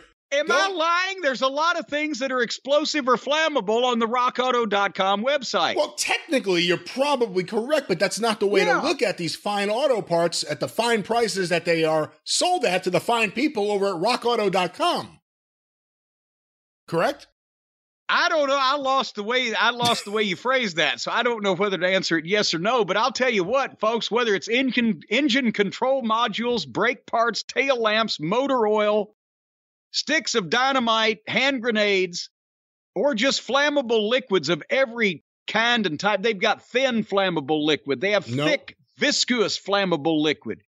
They got stuff you can set fire to and it'll turn all kinds of colors. When Jim talks about setting fire, he's talking about starting your engine, igniting the engine, and of course the fuse that will propel your car. Nothing nefarious, nothing scary, nothing to be afraid of. The usual combustion that propels you along your day. Yes, it's an internal combustion engine. So every time that you start the engine, something technically does blow up. It explodes and that ignites the whole thing. So the trick is to try to keep the explosion beneath the hood of your car or truck instead of having it come and break the boundaries of that, and then fireballs begin leaping up in the air. And then, but rockauto.com does carry fire extinguishers and foaming type of apparatuses and things, blankets that you can throw over a fire. So, folks, when you get the part for your car or truck from rockauto.com, also remember to get some fire retardant clothing and some foam and a fire extinguisher just in case. So when you combust all these elements, you got to think about safety. But anyway, they've got an amazing selection, reliably low prices, all the parts your car or truck will ever need. And you can go to rockauto.com right now and write JCE in their How Did You Hear About Us box. And that way they'll know that we're the ones that have been talking about all of the explosive items that you can buy from rockauto.com. The catalog is unique and remarkably easy to navigate. Yes, it is. So again, whatever you need, don't pay the prices of the chain stores and the brick and mortar shops. If you want to blow up your car or truck or set something on fire. No, that's not what we're going to say, and that's not how we're going to sell this. Of course, if you want to help your car, fix up your car, repair your car, or maybe get a car part for someone you love, this is a wonderful service to use. Or if you want to put someone that you used to love but you don't anymore into one of these cars and stick a wrong part in it where when they start it up, well, you never know what could happen. Why do you always look not on the bright side of things? What would you say? On the wrong side On the shady side. On the shady side. Let's be positive. Rock Auto is going to rock everyone's world with their auto parts. Boy, expeditions blow up sky high. That'll rock your world. But I'll tell you. My God. One way or another, these people are going to fix up your car. And that's just the last word on that. RockAuto.com. JCE in the How Did You Hear About Us box while you still have the chance before they hear this spot. All right. Well, what are you doing over there on the 605 programs this fine week, Mr. Last? Another action-packed week on the Arcadian Vanguard Podcast Network. Get information about all the shows on Twitter at Super Podcasts or on Facebook, facebook.com/Arcadian Vanguard. A few notes. The latest episode of Stick to Wrestling with John McAdam is out right now. A review of SummerSlam 97, including Steve Austin's injury in that match with Owen Hart, and so much more. Hear it today at McAdamPod.com, or look for Stick to Wrestling with John McAdam wherever you find your favorite podcasts. I also want to make mention of the latest episode of the Mid-Atlantic Championship Podcast. Mike Sempervive and Roman Gomez out right now, reviewing Mid-Atlantic television from early 1983, Sergeant Slaughter, Ricky Steamboat, Roddy Piper, Ric Flair, and so much more. MidAtlanticPod.com, or look for the Mid-Atlantic Championship Podcast wherever you find your favorite podcasts. And of course, the 605 Super Podcast, The Mothership! Ooh, I like that. Hopefully that's not after rockauto.com sent you something. Go through the archive today at 605pod.com. Available wherever you find your favorite podcasts. The Mothership. All righty, I guess it's time to close this thing up with a conversation about last week's AEW television show. And one more thing, I'm giving him another week or two. Because a lot of people say, well, now you should be watching every minute of all the WWE programs since Triple H is back. Well, he just walked back in the door. It's still the same fucking program. We can see signs of life, promising things. I believe the word wrestler was mentioned the other day. It's now a story. Cross. Yeah, that these words aren't banned anymore. Karrion Kross and Scarlett are back, and I guarantee you, obviously Triple H had the heart problem, the health problem. He wasn't in a medically induced coma. He was capable of communicating with people. And I bet when he saw that, and he's been around and he knew what was going on from the inside, there was a few people, I know some of the folks that have been let go were snatched up or picked up or have gone other places, but he probably told Karrion Kross, because that was glaring. I mean, now we don't know whether the guy's a crackpot or not in real life with the other people he hangs out with, the control your narrative bunch or whatever, but Triple H probably told Karrion Kross, don't sign anything. I'll get you back in here. They've made a drastic mistake. And that's probably what happened. Remember, they brought him up to the main roster, and then I think he lost to Jeff Hardy on his first night in. Yes, well, and then they took Scarlett away, and they gave him some goofy outfit, looked like, demolition costume made out of fucking some stuff you found in the janitor's closet or whatever. Considering the role that Triple H has now, how upset do you think he is that William Regal was released? Whoa! I guarantee you he's not happy about that because, again, if Tony was smart enough to be able to use Regal properly, I mean, everybody is tickled that he's out there doing color commentary for the Blackpool Combat Club. But if he was the on-camera voice of the promotion, the face and the voice and the guy to lay things down, then he would be able to help everybody draw money instead of being tied down into one thing. And also, he's a guy that should really be in the ring with these guys or I'm not talking as an active wrestler. I'm talking about workouts, showing them little tips, things, helping training, not going in there and going 20 or 30 minutes with fucking guys, but coaching and teaching. That's who ought to be in charge of coaching and teaching. But Tony gets talent and puts them in all the wrong places. Whereas Vince would get talent and try to hammer them into the square hole that fit their round peg that he wanted them to be in or whatever. But anyway, nevertheless, we're going to give the WWF programs a week or two more to settle down because it's still kind of the same boring show because you can't turn the Titanic on a dime, but there's reason for hope. So we'll see what comes up in the next week or so. Because right now it hadn't been that significantly different because why would it be already? If you're Triple H, do you pull up someone from NXT or do you try to fix NXT? Do you just pull up a Braun Steiner or a Cameron Grimes or someone? Or do you leave them down there and try to fix that? Well, you don't leave Braun Steiner in NXT to fix NXT. Cameron Grimes is a great kid. He's not going to make a world of difference being brought up in any program just on his own without any help. Braun Steiner might, but you don't want to rush him and give up your future just for the sake of today, because he's still not as good as he's going to be in 6 months or a year. To be honest, they've already sabotaged NXT, and it's just been just a rotten show with rotten names of rotten talent, etc. I'd concentrate, if I was Triple H, on trying to shake up Raw and SmackDown, change the format, change the dreariness, get more action and excitement in the thing. Before you even bring up any other talent, you could certainly, anybody that's ever been in the wrestling business could write a better show than Raw and SmackDown is right now with the talent they got and in their sleep.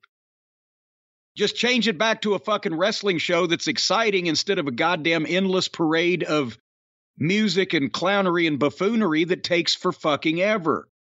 That's why people zone out on it. I'm not talking about Crash TV. I'm talking about turn it into a fucking wrestling show with wrestling announcers and fucking wrestling matches and competition being the key and rivalries, personal issues amongst the guys you've got, shit that's believable. Let them come up with their own shit off the top of their head on the promos about the subject that you have delineated for them, instead of these droning, mindless, monotone, scripted recitations. Put some life in the fucking thing. Change the format up. Don't have people go into the ring and you don't see them again for 15 minutes.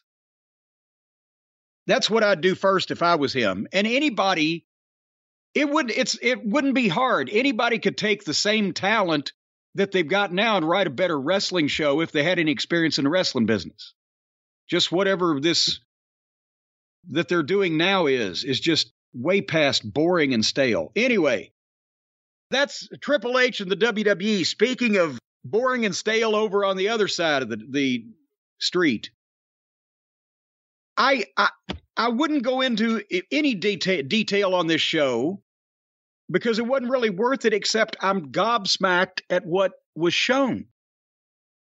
And it's amazing that just the loss or absence of a couple of guys can do this. I'm not talking about all the people that are injured. I'm just talking about the people that were carrying this program and were doing the good stuff. The opening match, and this was Wednesday night, August 3rd, the opening match on AEW was Jay Lethal versus Pockets.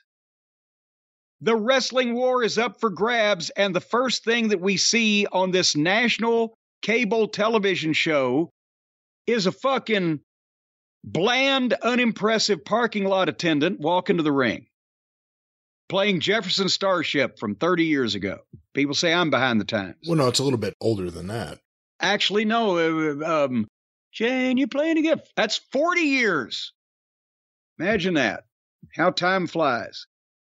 And here's Jay Lethal, one of the most underutilized talents on the roster, who can perform, who can talk, who's a quality human being, who's never going to get you any bad publicity, who doesn't try to fucking cut other people's nuts off.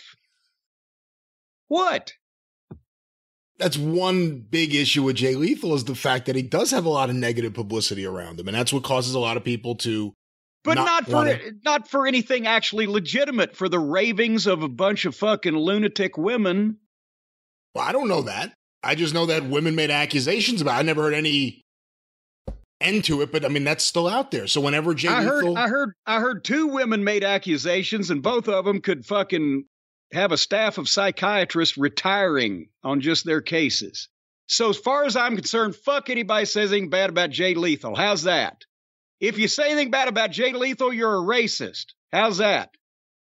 The point is, he doesn't have any bad habits. He doesn't have any substance abuse issues. He's not going to go out and fucking drive drunk and get in the newspapers. He's not going to go out and be busted for fucking drug possession.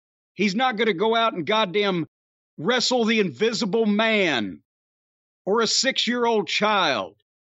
He's a competent professional. He's experienced. And he's never, as a matter of fact, he was the model employee in Ring of Honor. If you wanted somebody to do an appearance at a children's hospital or a local television affiliate or a sponsor's location of business, the entire locker room ought to be embarrassed that this was done on television and pissed off that they're breaking their bodies for a guy that doesn't take his own business seriously. Before you get to the match, if I could ask you a question. I'm not going to get to the match. I didn't watch it. It was involved Pockets. I'm not going to, I'm talking about the insult to his locker room, the insult to his business, and the insult to his television program, that every week, just because he wants to dress up like this fucking clown for Halloween, that Tony Khan will subject us to looking at this fucking guy. to the detriment of everybody involved in his business because he's a mascot. He's a favorite. What were you going to say? And by the way, on that topic, it is interesting and I would guess somewhat coincidental, only coincidental, that when the guys left the show that made the show good and the show started going in a weird direction, sometimes directionless, sometimes just filled with random New Japan wrestlers, that's right when he came back onto the scene. And I know he hasn't started every show, but he started several, it feels like, recently. Like the first thing you see is him and Chuck Taylor and fucking Trent. Well, because the thing, they're trying to keep the Big Bang Theory viewers, and the Big Bang Theory has a lot of women viewers, and apparently they've decided through their research that women who don't like wrestling but watch the Big Bang Theory will stick around to watch someone make fun of the wrestling they don't like, so they'll laugh at it before they switch the channel to the show they actually want to watch. That is the theory for opening the show with pockets. So, but you know, hey, here's the thing. I just need to open a steakhouse for vegetarians. Did you see the post-match? I'm getting to that. So Lethal won the match, of course. They're not that crazy, but he came out worse for it because it placed him as a comedy preliminary guy in people's minds. I was surprised. And then I was surprised that Tony actually had Jay Lethal go over. Well, I am too, but not with what happened next, because they've got to sacrifice Jay Lethal to somebody else. Because Lethal called out Wardlow. And as he called out Wardlow, he and Sanjay and old Zippy, the giant pinhead, start getting more heat on pockets. And here comes the Puddin' Gang. The Puddin' Gang to like they're going to make a save. And then Wardlow. And the heels bail out, and Sanjay agrees that next week, or at Battle of the Belts, rather, it'll be Jay Lethal versus Wardlow. And that's going to be a good match, but with this build-up, again, they worked so hard. They all worked so hard. Wardlow becomes a phenomenon. And now he's buddying up with the Puddin' Gang. They all worked so hard.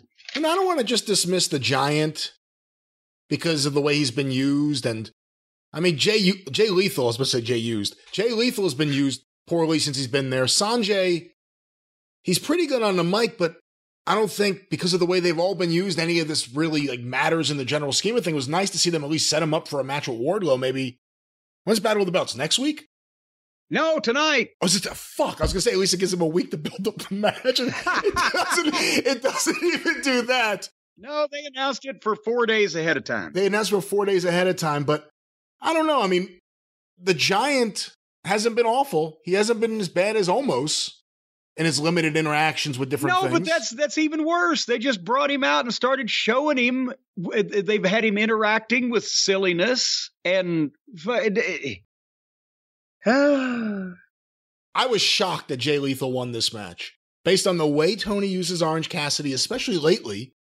I mean, it makes sense, obviously, you're building up to the Wardlow. We didn't know that yet, but the fact that he pinned Orange Cassidy, I was blown away. I said, wow, they really are going to use Jay Lethal. When they get serious about their business, there won't be any Orange Cassidy on the television program if they ever get serious. And speaking of getting serious, here is the big angle. Remember, Uncle Dave reported, well, the third FTR and Bucks match may be on hold because they're planning a big angle. Here's the big angle. What did we say a month ago? I bet you that the Hardley boys, to get out of this thing with FTR, they're going to shoot some kind of deal to bring the rest of their trampoline friends back in and have a big 6-man jack-off fest where they all masturbate each other over all the cool little cartwheels they can do. So they did the angle to set that exact thing up. Yeah, we said they're going to bring back Kenny for the 6-man thing and that they're going to do everything they can because of the reaction to FTR to turn themselves into as big a baby faces as they can. Give them credit. You found the crying kid. But this is exactly what we said was going to happen. The kid was like, Daddy, can't we go home now? This was exactly what we said was going to happen. This is exactly what we knew was going to happen. And hey, keep them all in one division playing with each other. I'm okay with that. So Adam Cole and Bobby Fish and Kyle O'Reilly and the Hardy Boys are all in the ring together. And Adam Cole is still injured. He still can't compete because none of these idiots know how to work. And even the ones who do know how to work are put in garbage matches where injury is inevitable. O'Reilly's injured. He's not cleared either. But Adam Cole gets pissed that the Hardy Boys weren't loyal and they didn't pick old Bobby Fish to be their third man in this trios tournament. And so therefore, the two guys that are apparently not medically cleared enough to wrestle and Bobby Fish turn on and beat the shit out of the guys that are apparently just fucking healthy and fine as frog's hair. No story that anybody gives a shit about. It's the same old bitch fest between whiny douchebags. We were friends. We were friends. I thought we were friends. There's no fucking raw fucking of somebody or stealing of something or hurting their good close personal friend or a family member. It's all we used to be tied. Now you don't hang out with me anymore. We've been meaning to talk for a while. You fucking douchebags, you pussies, you limp dicks.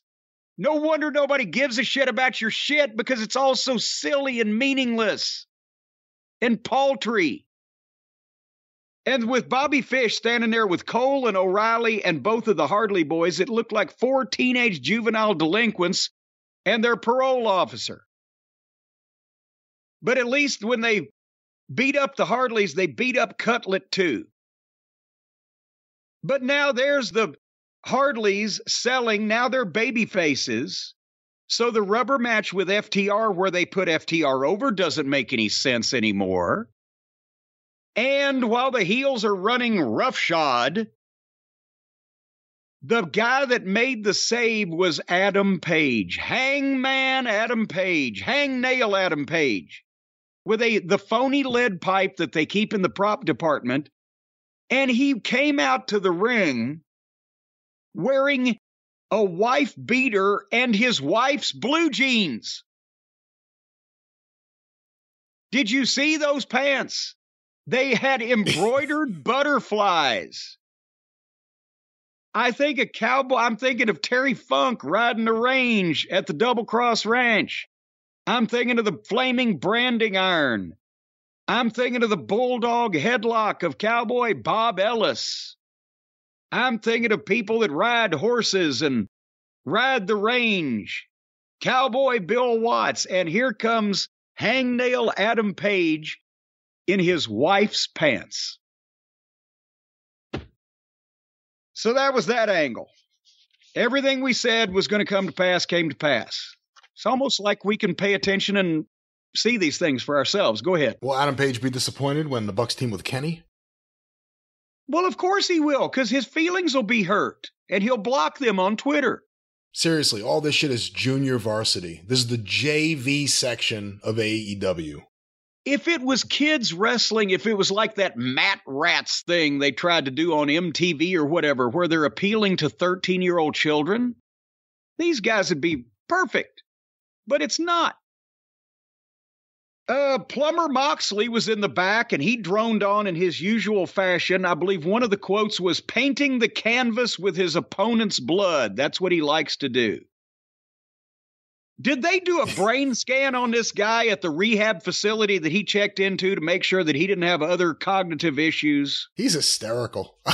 Every promo now I just laugh about it. No. But now I find these promos so funny because they're always like, I am going to kill your whole family. And then I'm going to do that. It's just every promo. And when I bite into your carotid artery and chew the gristle that leads me to drink your blood. Did I mention blood? And at the same time, it's like, if I didn't have, well, actually, I have Spectrum cable. So I was going to say, if I didn't have good cable TV, but I don't have good cable TV, I have Spectrum cable, and everybody knows they're assholes, criminals, and incompetents. But I would think that my horizontal hold was going sideways as he blows in the breeze with the sideways thing, and the head's moving, and the shoulders are moving, and the whole body is swaying. It's like a bad reception of a picture from the Rabbit Ears back in the 70s. So Tony Schiavone was in the back with Christian Cage, who talked for 15 seconds. And the best heel promo that we've been seeing for the past few weeks, he gets 15 seconds. And suddenly Jungle Boy screeches into the picture, driving. Okay, you remember in the Attitude Era, right? Maybe you're having an interview with The Rock backstage in one of these big buildings, and then suddenly here comes a fucking limousine or some kind of jacked up monster truck or some kind of striking vehicle, screeching to a halt, and out jumps Steve Austin and they go to town or whatever. Well, in this case, Christian talks to Tony for 15 seconds, and here comes a vehicle screeching in. It's Jungle Boy in a mid-sized dollar rental car. And he jumps out, and security immediately is there. Apparently, security is there until the fight actually starts. And then they run off because they don't want anything to do with it. But since the fight didn't really start, the security were able to hold Jungle Boy back. I don't care. Britt Baker and Jamie Hayter wrestled Thunder Rosa and Toni Storm, or Thunderstorm and Tony Rosa. Wait a minute, Tony Rosa, was that the partner of Donna Cristantello back in the 70s? Maybe Donna Cristantello and Tony Rosa were. So the heels won this match. What were your comments about it? Did you watch any of this match? Not a goddamn second. I wish you would have, because these are actually 4 of the higher tier AEW women's wrestlers, so it's worth watching this. I am not going to argue with you there, and I've been a fan of Toni Storm. She looks like a star, and Thunder Rosa's a good wrestler, but my God, what they've been putting her through lately. And I'm getting a little tired of the whole Britt Baker, Jamie Hayter, Reba thing, because there's been a lot of silliness. But your thoughts on it? I'll tell you the most impressive. I liked the match. I thought it was actually a pretty good match. The most impressive person in this match, to me, Jamie Hayter. Jamie Hayter can bump. Everything she does looks good. I like Jamie Hayter a lot.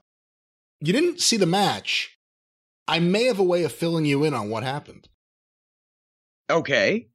I had Jace, because I had a thought watching this match. I asked Jace to transcribe everything Tony Schiavone actually said on mic during the match.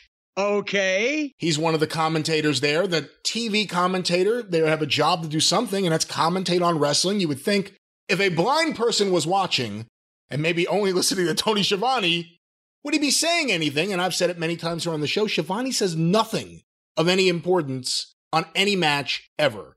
Well, and remember, that's what Jim Ross, he said that was Leroy McGurk's test of an announcer, because Leroy was the boss, he was the promoter, but he was also blind. And if he could understand what was going on by listening to the announcer, that was a good announcer. So how does Tony pass muster on a standard like that? Well, you tell me what you think is happening in the match. Here we go. Okay. Everything now, I said. These are not all the announcers. These are just the comments during the women's tag made by Tony Schiavone himself. Just Tony Schiavone. And to be fair, he's the third announcer. It's a third seat. You probably don't need a third announcer, but if the person was there, and we've seen it with other people like Taz, usually they add something. Yeah. Everything I say from this point forward will be a Tony Schiavone quote in order. I agree with all that. I really do. What a rivalry. This is pure hatred right here. Be careful. Smart tag by Britt Baker. Jamie Hayter trying to find some refuge in the ropes there, and made a mistake. You turn your back on Thunder Rosa. She doesn't give a damn. Looking forward to being back in Chicago for almost an entire week. All 3 of them do. I mean, she's kind of by herself on this. She got 3 of the top contenders. Right at Britt. I was thinking the same thing, Taz. That's the rivalry we were talking about. She's one of the strongest sluggers, hitters, in all AEW, men or women. There's been a lot of hot ones in this match, buddy. There have been. Oh, man. Everything's so vicious as Britt. When Britt clinches that jaw, you could see it in her face, buddy. She's going to lay it in.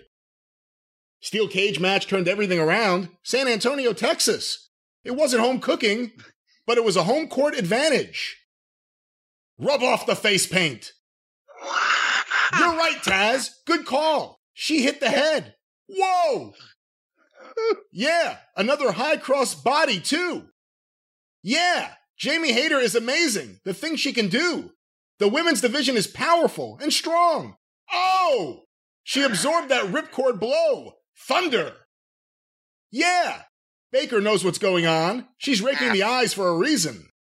This is a hell of a match.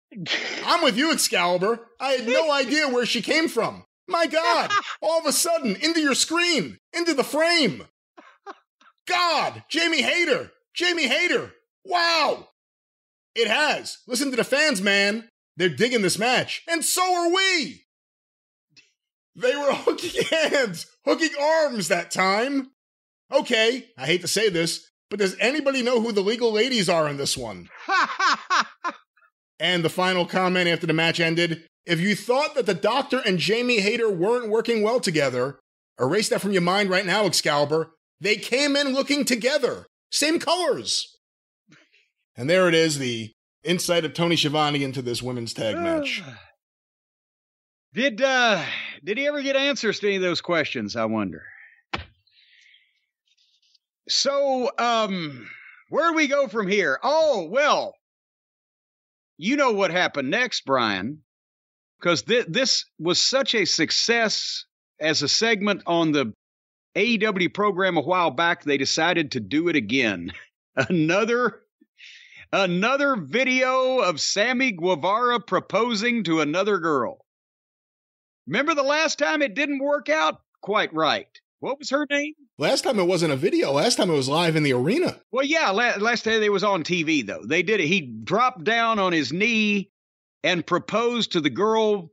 I can't remember her name. She was his longtime girlfriend. I can picture her there now wearing my Aunt Lola's couch cover from the 70s for a dress. And he proposed to her and then apparently promptly dumped her for Ty Conti and got such heat on the internet for being a lousy person that it switched him heel. Along with his slappable face and his nuclear heat getting current girlfriend, old Ty Conti. So now they had a cheesy video of them at a retreat somewhere with the champagne, and he's proposed and they're getting married. And then Eddie Kingston was in the back shitting on the video. You think they're going to have the wedding on television? Yeah, because Jericho's involved, I do. Or at least a wedding on television. Yeah. But it's a pretty funny gimmick if you think about it, if he keeps this up, after him and Ty Conti end. If a wrestler constantly got engaged on TV to multiple every week. Women, and come out and act like it has never happened before. This week, hi, Tony, I'd like you to meet my fiance, Deborah. And we're going to get married. As a matter of fact, I'm going to propose right now. And then Tony's like, well, you did this last week with Evelyn. What are you talking about? Based on the voice you just did, I see Stan Lane doing the gimmick now. Actually, Stan may have done that gimmick, just not on television. No, he never proposed to anybody. He proposed things, but he didn't propose marriage. The Starks and Hobbs incident VTR, where last week Starks, they did 17 angles in one segment and nobody understood it, and Taz didn't know why that Starks beat Hook, Starks beat Danhausen, but then Hook challenged Starks, and Starks lost to Hooks. No, Hook didn't challenge Starks. Starks challenged anyone after the match to come out. Okay, but Sharks. We can't even explain this shit. Starks was the champion that had the FTW belt that wasn't a real recognized title, but they act like it is. But the whole heat of it is that it's not, and it was Taz's title, and Starks is in Team Taz along with Hobbs and Taz's son Hook. So Starks beat Danhausen, then challenged anybody else to come out, and then Hook accepted the challenge, in effect challenging Starks. Hook wins his dad's own belt from Starks, the member of Team Taz, but then Starks is not upset by it because he cuts a babyface promo and gets the people really into him. And suddenly, in the middle of that, Hobbs, for no apparent reason that has never yet been explained, just clotheslined the fuck out of his formerly broken neck from behind and beat the shit out of him. And Taz was saying, well, I don't know why any of this is happening.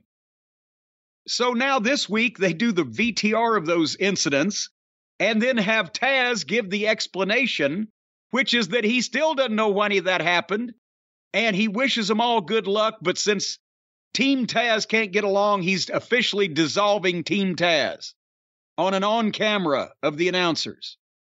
This thing's been a deal since the start of AEW, Team Taz, and now they dissolve the whole thing amidst controversy in an announcer on camera. What the fuck? Can we just pause for a second before you go forward? I wish we could. To remember Team Taz. Because they were, in the early days of AEW, one of the most misused groups from like day one. Taz was great on the mic. They misused him. Ricky Starks, they put him with Taz. They didn't do much with him. Brian Cage was there for a while. That didn't really work out for a number of reasons. No, but they did it. They did improve the group by kicking him out of it. That's right. So that made it stronger. Powerhouse Hobbs has a world of potential. We've really liked him and Ricky Starks together.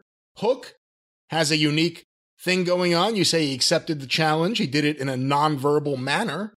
He doesn't say anything. He just does things. When you walk out there and start fighting a guy, that's kind of accepting. And I want to congratulate the family. They got the FTW title belt back on the mantle, I guess, at home. But they've been misused from day one. And if I can't imagine it's going to happen, but I'll say it. If breaking up Team Taz and Taz being the commentator means that Starks and Hobbs will be used better, I'm okay with that. But I'm fearful of how they'll be used, but they should be used so much better. Well, but now you've taken guys that are talented but have been basically non-entities, especially Hobbs, and instead of getting them over as a unit and then turning one on the other one, you've just split them up when they're meaningless now. So that means the split is meaningless. That's Wrestling 101. But unfortunately, nobody in this company cracks a book. But immediately after that recap and dissolving of Team Taz, Hobbs makes an entrance and has a single match on television. I can't say it's the only one I've ever seen, but can you remember Hobbs actually having a single match to beat a motherfucker in decisive fashion on this television program before? And if it has happened, has it been more than a year and a half? I don't remember it happening on this television program. I don't know what happens in their other YouTube universe. Okay, well, that's the thing. When he comes down, Hobbs's record in AEW is supposedly 50-21. Number one, that means you've beaten this fucking beast 21 times when he should have been a project from the start. And number two, that means he's wrestled 71 times and we've seen it like 4 times on television in multiple man matches. He's been there for all those years. And now they're going to attempt to push him. Familiarity breeds contempt and indifference in different cases. And this is bred indifference because he's there, but he's not. He looks great, but he never does anything. People talk about him. Every once in a while you see him hit a move, but most of the time, blah, blah, blah. So Hobbs comes out to fight Ren Jones, and this is exactly what it should have been. He swarmed him, power slammed him, clotheslined him, and beat him. That's what he should have been doing 3 years ago, and now he should be in main event matches. But instead, we got Tony's backward booking again. They put him in a few main events and on the periphery of shit when he didn't have any idea what he was fucking doing. Now he's got all kinds of experience. Blah, blah, blah. So then Ricky Starks hits the ring, and they have a hockey fight, and the people are up. And Starks shoves the referee and turns back to Hobbs, and Hobbs hits a spine buster on him and leaves him selling. This was actually the best 3 minutes of the show because it made sense and it got something across, and it was positive. Would you have had Hobbs do a promo here to explain anything the week after? Well, no, because we still have barely ever heard Hobbs talk either. And a big guy like that doesn't need to be doing a lot of the explaining. That's why they should have, well, again, I don't know what the thought process behind this whole thing is, but now you've got Hobbs floating out there on his own. Him and Starks together, you've got the little cocky, obnoxious heel Starks that can run his mouth a mile a minute, and you've got the big bastard standing next to him that's going to put the hammer down on you. And that's the way you get a heel team over. And then once you get them over, then you give Starks some type of redeeming human quality where he shows some measure of compassion or mercy or fucking empathy or some decent human trait in some respect that Hobbs takes exception to. And then Hobbs lowers the boom on him from behind and plants him when it means something. Then if Hobbs had somebody else in the group that could fulfill the Starks role, then that person would make the explanation that you think this monster here was going to sit back and let you turn into a pussy, Ricky Starks. He wants to tear the flesh off people's bones. He thought you were with him. Apparently you're too soft. So now I'm in charge of the monster powerhouse Hobbs. And then you have Hobbs kill people, and Starks has to come back and try to get even. It makes some sense. People are in the right place. You can follow it. He left Starks laying this week. Yes. Does that happen again next week, or can it not happen again for a little while? Well, no, it doesn't need to happen every week, or elsewise then Starks is impotent. But we see the way Tony does things. He rushes all these things. Well, I'm not saying it. I'm not saying it's not going to happen. I'm saying, no, it doesn't need to happen because now Hobbs has the heat. Now Starks has to come out and not only finish trying to explain to the people, which he was interrupted before, of, you know, what his viewpoint is, but he needs to be the one to say, and Hobbs, apparently we didn't see eye to eye because you wanted to and then do the fucking horrible thing, whereas I wanted to do the right thing or whatever the fuck. You need to keep giving Hobbs wins. Starks has had more, and Starks is a more experienced performer, but not as physically dominating. So let Starks win some matches and let him do some promos, but let Hobbs just crush people. And then, after another few weeks where you've established the reason that all this happened, and you've established that both these guys in their own way are competent, then Hobbs needs to do something else to Starks. And maybe during that point in time, Starks can make the big bastard slip and fall on his ass and people laugh at him. He can't beat Hobbs up or beat Hobbs or pin Hobbs or make Hobbs submit or bust Hobbs open, but he can embarrass him because he's smart and he's quick and he's clever, and Hobbs is a, inexperienced musclehead. And then that would make Hobbs mad and want to do something really fucking heinous to Starks, and there's your angle, and then you book your match. It's not difficult. It's nice to see something like that, too, where there's not a feud over a title. It's a feud over personal issues. But it'd be nice if we could figure out what the personal issue was. Yeah, we don't know what it is yet, but we assume there's a personal issue. So Miro was talking to God again, and he's still mad at the House of Black.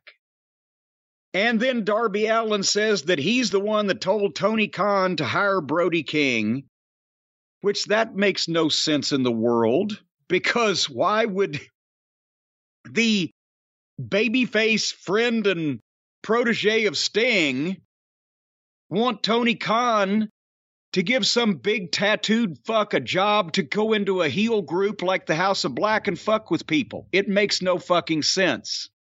It's really what happened. I'm sure he really did. In terms of storyline, the lights went out, the lights came back on, Brody King was in the ring helping Malachi Black. Right. So we're supposed to believe Darby said, give my friend the job, and then sometime between then and when he got on the air, he hooked up with Malachi Black. Yes, they're such marks that they think they're smart to the business. They're too smart for their own good. They can't even think about, they're not trained or taught from the start when they get in the business of how to talk about the business or how to reference things that go on, because they're all goddamn internet marks that are used to being in chat rooms with other marks that use these expressions or talk in this fashion. So apparently, what we are told to believe, and I know he's a mental case. Darby Allin's he's a charismatic little son of a gun, and for however long he's got left in the business before he's paralyzed, people are going to like him because he's got a lot of oomph and charisma and the shit that he does. And we've also mentioned he's a complete fucking idiot because he does all this dangerous stuff for a shoot, for free, just for thrills and fun, instead of money and pussy like everybody else. But he allegedly, in this interview with one of those tattoo guns, tattooed "The coffin will close" on Brody King on the palm of his hand. And I'm surely not. They had to work that. This fucking moron would not tattoo in his own bad-looking, unneat block printing, "The coffin will close on Brody King" on the palm of his hand for real for a fucking pre-taped promo. One would think. I don't know. Right? You never know with this fucking guy. I don't know. So these are the kind of fucking mental deficients that we're supposed to support as baby faces on this program now. JR made his entrance. Christian Cage wrestled Matt Hardy. Seriously. The youngest demo in wrestling, we are told, and they are running a rematch from a WWF angle from 2001. I like Christian Cage. He's done great work. As a heel, especially over the last few weeks, they botched the whole thing with him and the fucking Lizard and Jungle Boy's. What's the matter with the more I see of Jungle Boy, the more I've given up. At first, I was like, wow, I can really do something with that fucker. He's just so bland and has no personality. He can't talk. So Christian is in this thing, and suddenly he's wrestling Matt Hardy. And we've mentioned Matt. It looks like he's in pain when he tries to fart. He can't move. The first part was not good. They know what they're doing. They know what to do. And they did the best they could. And this match was neither stupid nor amateurish, but it's why? And actually going into the finish, they picked it up and they had the people. And this may have been, faint praise as it might be, may have been the best that Matt Hardy has looked in I don't know how long. And so at least they're having a match, right? And they're professionals, and it's not stupid. And then suddenly Matt Hardy pulls a fucking table up to the side of the ring, puts Christian on it, gets on the apron, comes off with an elbow drop, Christian moves, and Matt Hardy goes through the table. And then Christian rolls him in, 1, 2, 3. So they had him into it. And they could have done some kind of finish to make Matt look somewhat competent, but Christian steal it with some little heel move or whatever. But instead, they bring in the table. The fans start cheering the table instead of the talent. And the fans were getting into this fucking thing at the end. They didn't have to ruin it. The fans were cheering the table, not the talent. Then the table spot got the big pop. And then Christian rolled Matt Hardy into the ring and beat him flat to a blah reaction. And then Christian gets the chairs for the concerto, but here comes Jungle Boy and Dino, and they ran him off. This went from bad to good, back to bad again. Yeah, your thoughts? I didn't watch too closely. Member of the Matt Hardy fan club. I didn't watch too closely because it was Matt Hardy. And whatever you want to say, if you've been watching AEW weekly, regularly since the beginning or for the last 2 years, you couldn't want to see more Matt Hardy right now, and I certainly didn't. One thing, I saw a couple of people tweet this at me, and I was like, that was interesting. The fact that more than one person had the same thought. So I'll just say it here.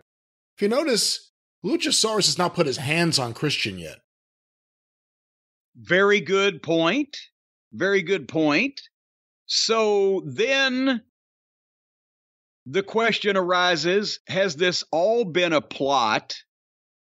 And it's obvious that if it works, that Jungle Boy becomes the absolute stupidest babyface that's ever been.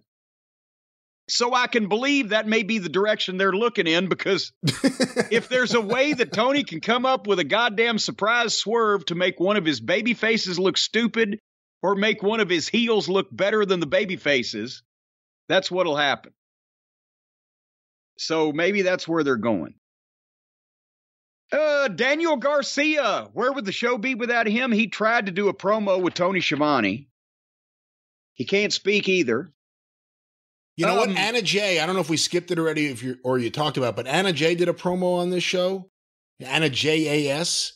Yes. She does the same promo as Garcia. Like, not word for word or anything, but if you watch the way that they all of a sudden are moving and talking, they're doing like the same exact promo. It's kind of funny. Well, they're probably all practicing. No, she's after this next in-ring promo thing where she chokes out the production assistant. Oh, that's right. That's right. That's right. Yeah. So we're not there yet. Did you see the VTR package on PAC? And apparently they have been doing a deal not only in AEW, but around the world at various outlaw shows that PAC appears at, where little Pip Sabian is the guy sitting in the crowd with a cardboard box over his head and eye holes cut out. And this has been going on for months now. Not just in Europe, apparently, because we've heard from a few people that have mentioned this. Apparently at AEW shows, it's never been referenced on TV. He was visible, I think, last week sitting ringside. Yes. But apparently he's been doing this for like a year and a half or something, where he attends all the shows, he sits there with that on, and somehow it's the most charisma and personality he's ever had. Well, anytime you can cover up Pip Sabian's face, you're going to make him more appealing. But is somebody paying him to do that? Are they getting promoters that are so stupid they would pay a supposed wrestler to sit in the crowd with a cardboard box on his head for a long-term angle with fucking PAC? That's what Tony's paying him to do. And so since we've last seen that fucking little Pip with the video game fiasco, he's been sitting in audiences in various parts of the world with a cardboard box on his head harassing PAC. Now they're actually talking about it on television, and they expect people to give a shit that PAC has some skinny, scrawny fucking outlaw guy following him around in the crowd with a cardboard box over his head. Gotcha. The other Page was in the ring for a promo, and he starts talking, and here comes old Stokely Bivens down the aisleway. And the other Page, you know, the guy that you said there was something to, he's in there screaming, why is he not getting better treatment? He's screaming, he's doing a good impersonation of a guy doing a heel wrestler promo. It's not real with this guy. A lot of people say, oh, he does a great promo. No, he impersonates a great promo. It's not real with him. He's as phony as a fucking football bat. Phony as a get-well card from an Undertaker. But he's out there screaming, acting like an indie guy, and ignoring old Stokely. But then Stokely comes up to him, whispers to him, hands him a business card, and Stokely walks off and the other Page joins him. And somewhere, Dan Lambert is saying, they didn't tell me they were doing this. And Scorpio Sky is saying, what about me? I'm okay with that. But the guy's longtime tag partner, nowhere around. The guy's longtime American Top Team representative, nowhere around. The new manager comes in. He's building a stable. This fucking guy. I'll say this. And, you know, thinking back to the promo, I can't even really argue against what you're saying. I think his promo's all right, but what you're saying, and, you know, as I'm replaying the promo in my head, it's not unrealistic. I understand why you're saying it. But a couple interesting things happened. He's out there doing a heel promo, and the fans started cheering him. And it felt like, okay, this is another one of those Ricky Starks things where the fans are going to, you know, cheer the heel, and he stayed heel. He started yelling at them right away. He recognized that this is not going the way it's supposed to. Whatever they're doing with Stokely, this is the second guy, because it was Lee Moriarty. he gave a business card to. We assume, I don't know if it's his or if he represents a famous producer in Hollywood. Who knows? But this is now two guys, and we'll see where they're going with this. But here's the problem. Getting him away from Paige and Lambert or from Sky and Lambert is only a good thing. I can agree with that, but here's the problem. You just said the first, okay, is this Stokely Hathaway? Correct. Right? Yeah. I've called him ever Stokely Carmichael. He was Malcolm Bivens on NXT. If you want the fans to take Stokely Hathaway as a manager that will have any impact, that will be in any way meaningful or a draw or an attraction or whatever, first guy he gives the card to is not Lee Moriarty. And a second one is not the other Paige. If you're when you bring managers in and do not give them main event talent, they become underneath managers. When you have an underneath manager, you just got another fucking mouth to feed for no fucking return. There should not be underneath managers. They should not exist. Because all that does is just take away from if you ever were able to find a fucking top manager and draw money with him. If you've got somebody managing the guy in the second match, it takes shine off your manager.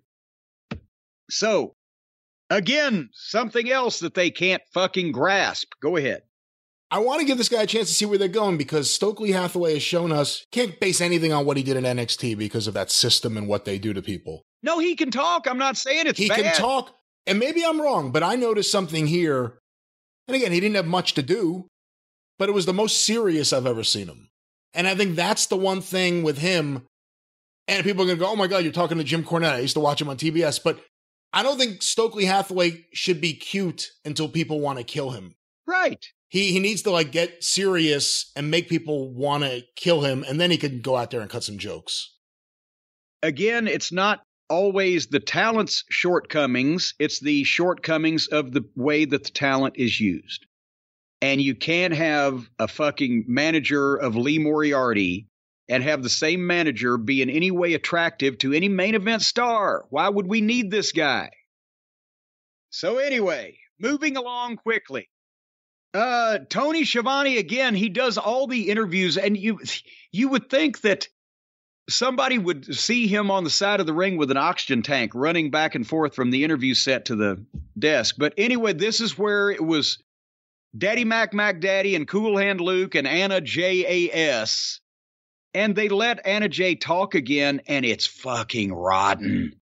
And now they're trying to act like she's some kind of nutcase that snaps and chokes people out, like she's a shooter. And she runs off camera and chokes out, quote unquote, a production assistant on the side. And the camera keeps shooting it. Even though one of the cameraman's own is in need, it was cable access level. It's just so fucking hokey. This is why nobody watches this shit anymore.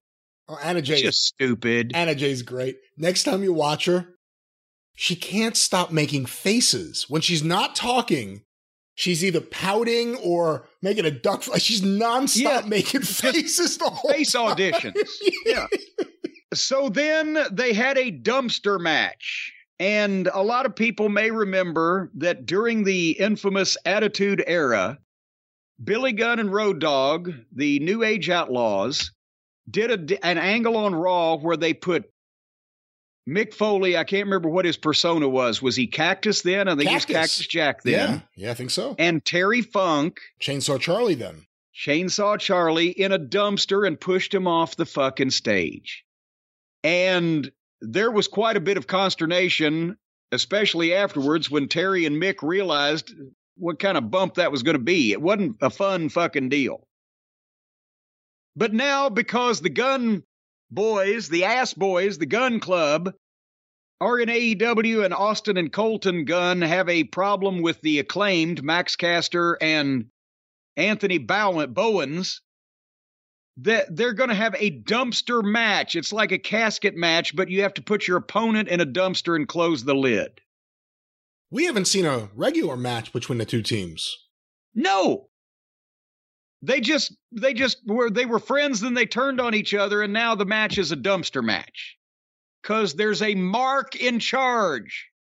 Actually, that's insult. Wrestling fans are not marks. Marks are really stupid wrestling fans.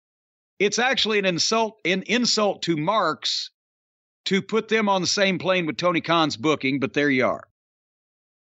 So the Acclaimed come out to the ramp with the garbage can and just jump the guns and start beating them up and beat them up with garbage cans. They're all fighting on the ramp. And again, this had to be Tony Khan's formatting because nobody else would have done anything like this.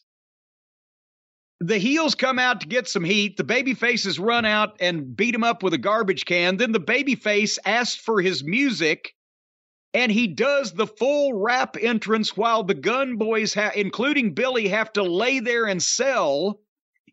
And then as soon as Caster's finished with the rap, the heels get back up and attack him again, which makes the babyfaces stupid for stopping in the middle of a fight to fucking sing. This was a Tony Khan from start to finish, and this was one of my favorite Max Caster raps. He talked about Vince's fucking retirement. I think, is this the one he had January 6th in? I can't remember what else, but if this hadn't been a garbage dumpster match, no pun intended, is that redundancy repeated redundantly, I would have backed it up and transcribed the rap and done the rap because I've had fun with that. But I needed to get this dumpster match off my fucking screen as quickly as possible. Because as soon as anything goes, by the way, lazy booking. They start the fight, then they do the rap, then they start fighting again on the ramp before the bell. They beat up the heels. The heels have to lay there and sell while the baby faces rap. Then the heels start fighting again on the floor with a half dozen garbage cans while they're trying to throw each other into a dumpster. Half of this was fought in the entranceway and on tables. And I love the guns, and Caster's rap was great, but this was not only a fucking mess, but they're going to get these kids hurt with this stupidity.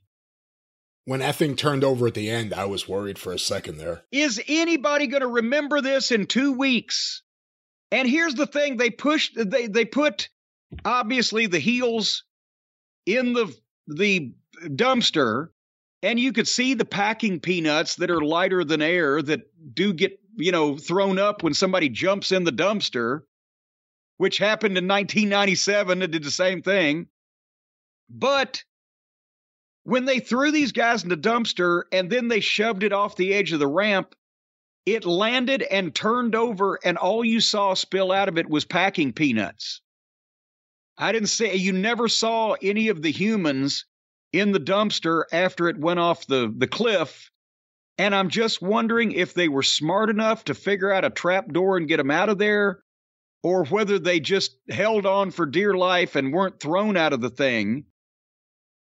But again, Terry Funk and Cactus Jack didn't like the bump in 1997. And to get those two guys to complain about a bump and say, well, we probably shouldn't have done that. What the fuck? So this fiasco was over with. And the last match, I'll go ahead. Do you have anything else to say about it? No, I wish the two teams were used better. I like both teams. And Max Caster, I just read there was some article about Max Caster. As I said before, because of his talent, he can get a lot of attention. He should be used well. And him and Bowen should be used well. They're good together. Or they can throw him in a dumpster. And the last match.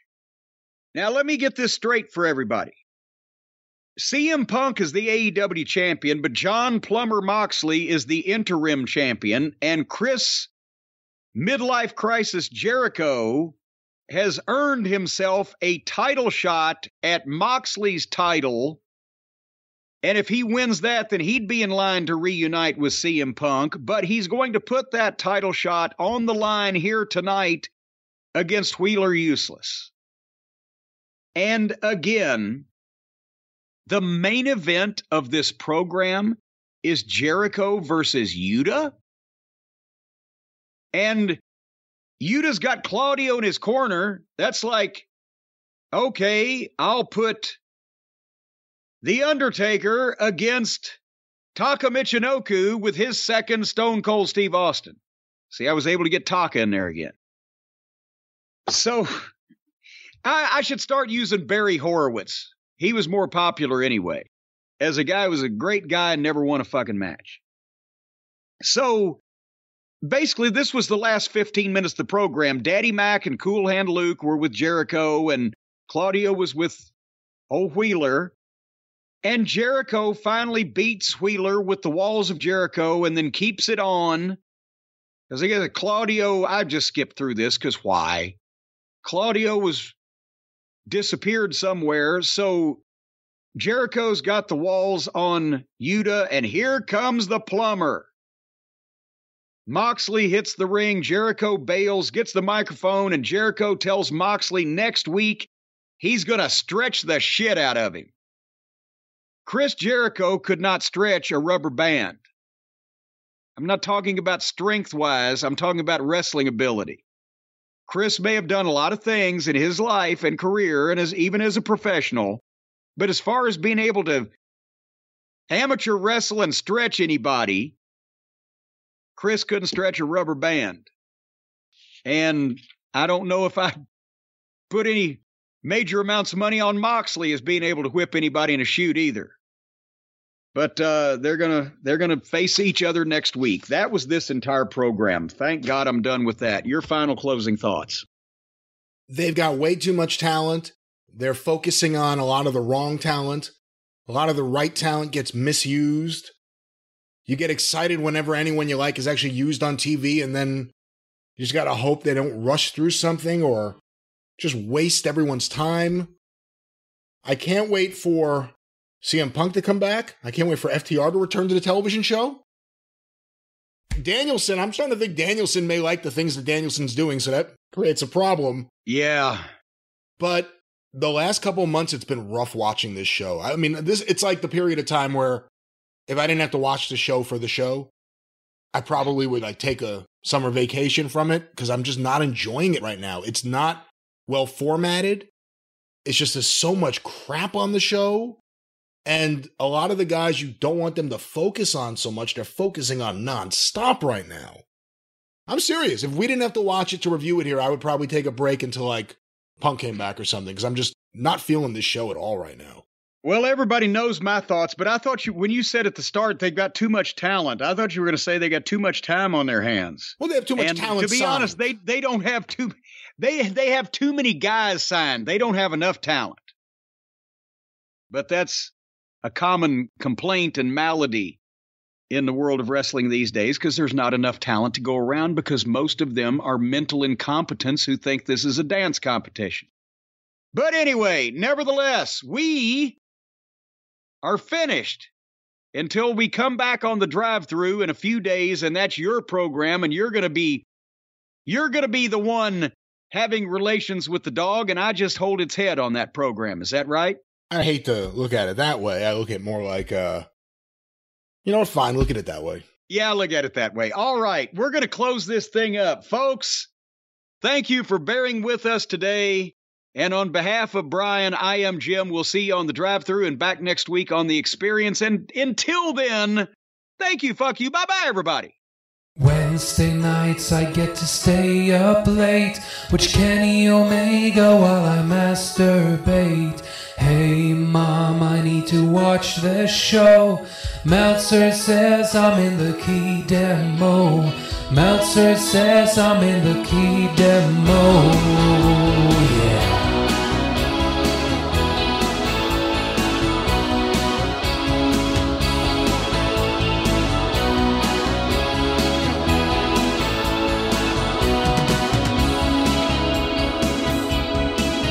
In my mom's basement,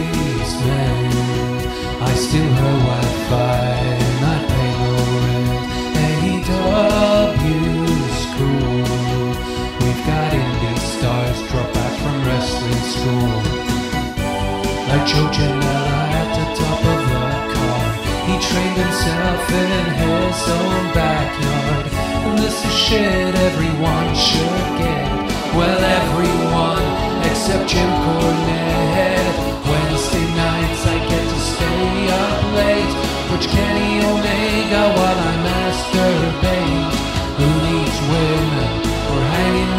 boys. When you can watch the Bucks get 7 stars. When you can watch the Bucks turn 7 stars.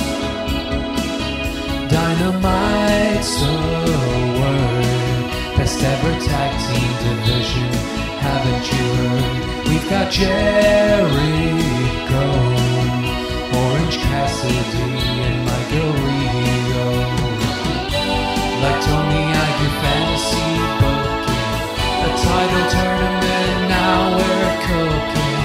And I can wait to hear what Cody has to say when Marco's stumped goes all the way. Hey, Wednesday nights I get to stay up late. Watch Kenny Omega while I masturbate. Hey mom, don't come in. Go away, I'm watching wrestling. Go away, I'm watching wrestling. This is wrestling heaven. Don't listen to Cordy, he hasn't been relevant since 87. He thinks that Luchasaurus can't work a lick, or that Bobby Eaton could hold a candle to either Matt or him. He wants to cut up our heroes with a rusty fishing knife, or get them in the hot tub to play Stop the Submarine with him and his wife. And no, Mom, I'm not bitter. This has nothing to do with Jim blocking me on Twitter. And now, here comes Miro, wearing pajamas like me, he's my hero. The Young Bucks could shoot on Buzz Sawyer, make Brock Lesnar take a Canadian destroyer. Don't come in, Mom. Don't come in. Are you touching yourself again? No. Changing the Wi-Fi password? Oh no! Wednesday nights I get to stay up late. Watch Kenny Omega while I masturbate. Hey mom, I need to watch this show. Meltzer says I'm in the key demo. I am 39, I'm in the key demo. I'm a single male, I'm in the key demo. Oh, Meltzer says I'm in the key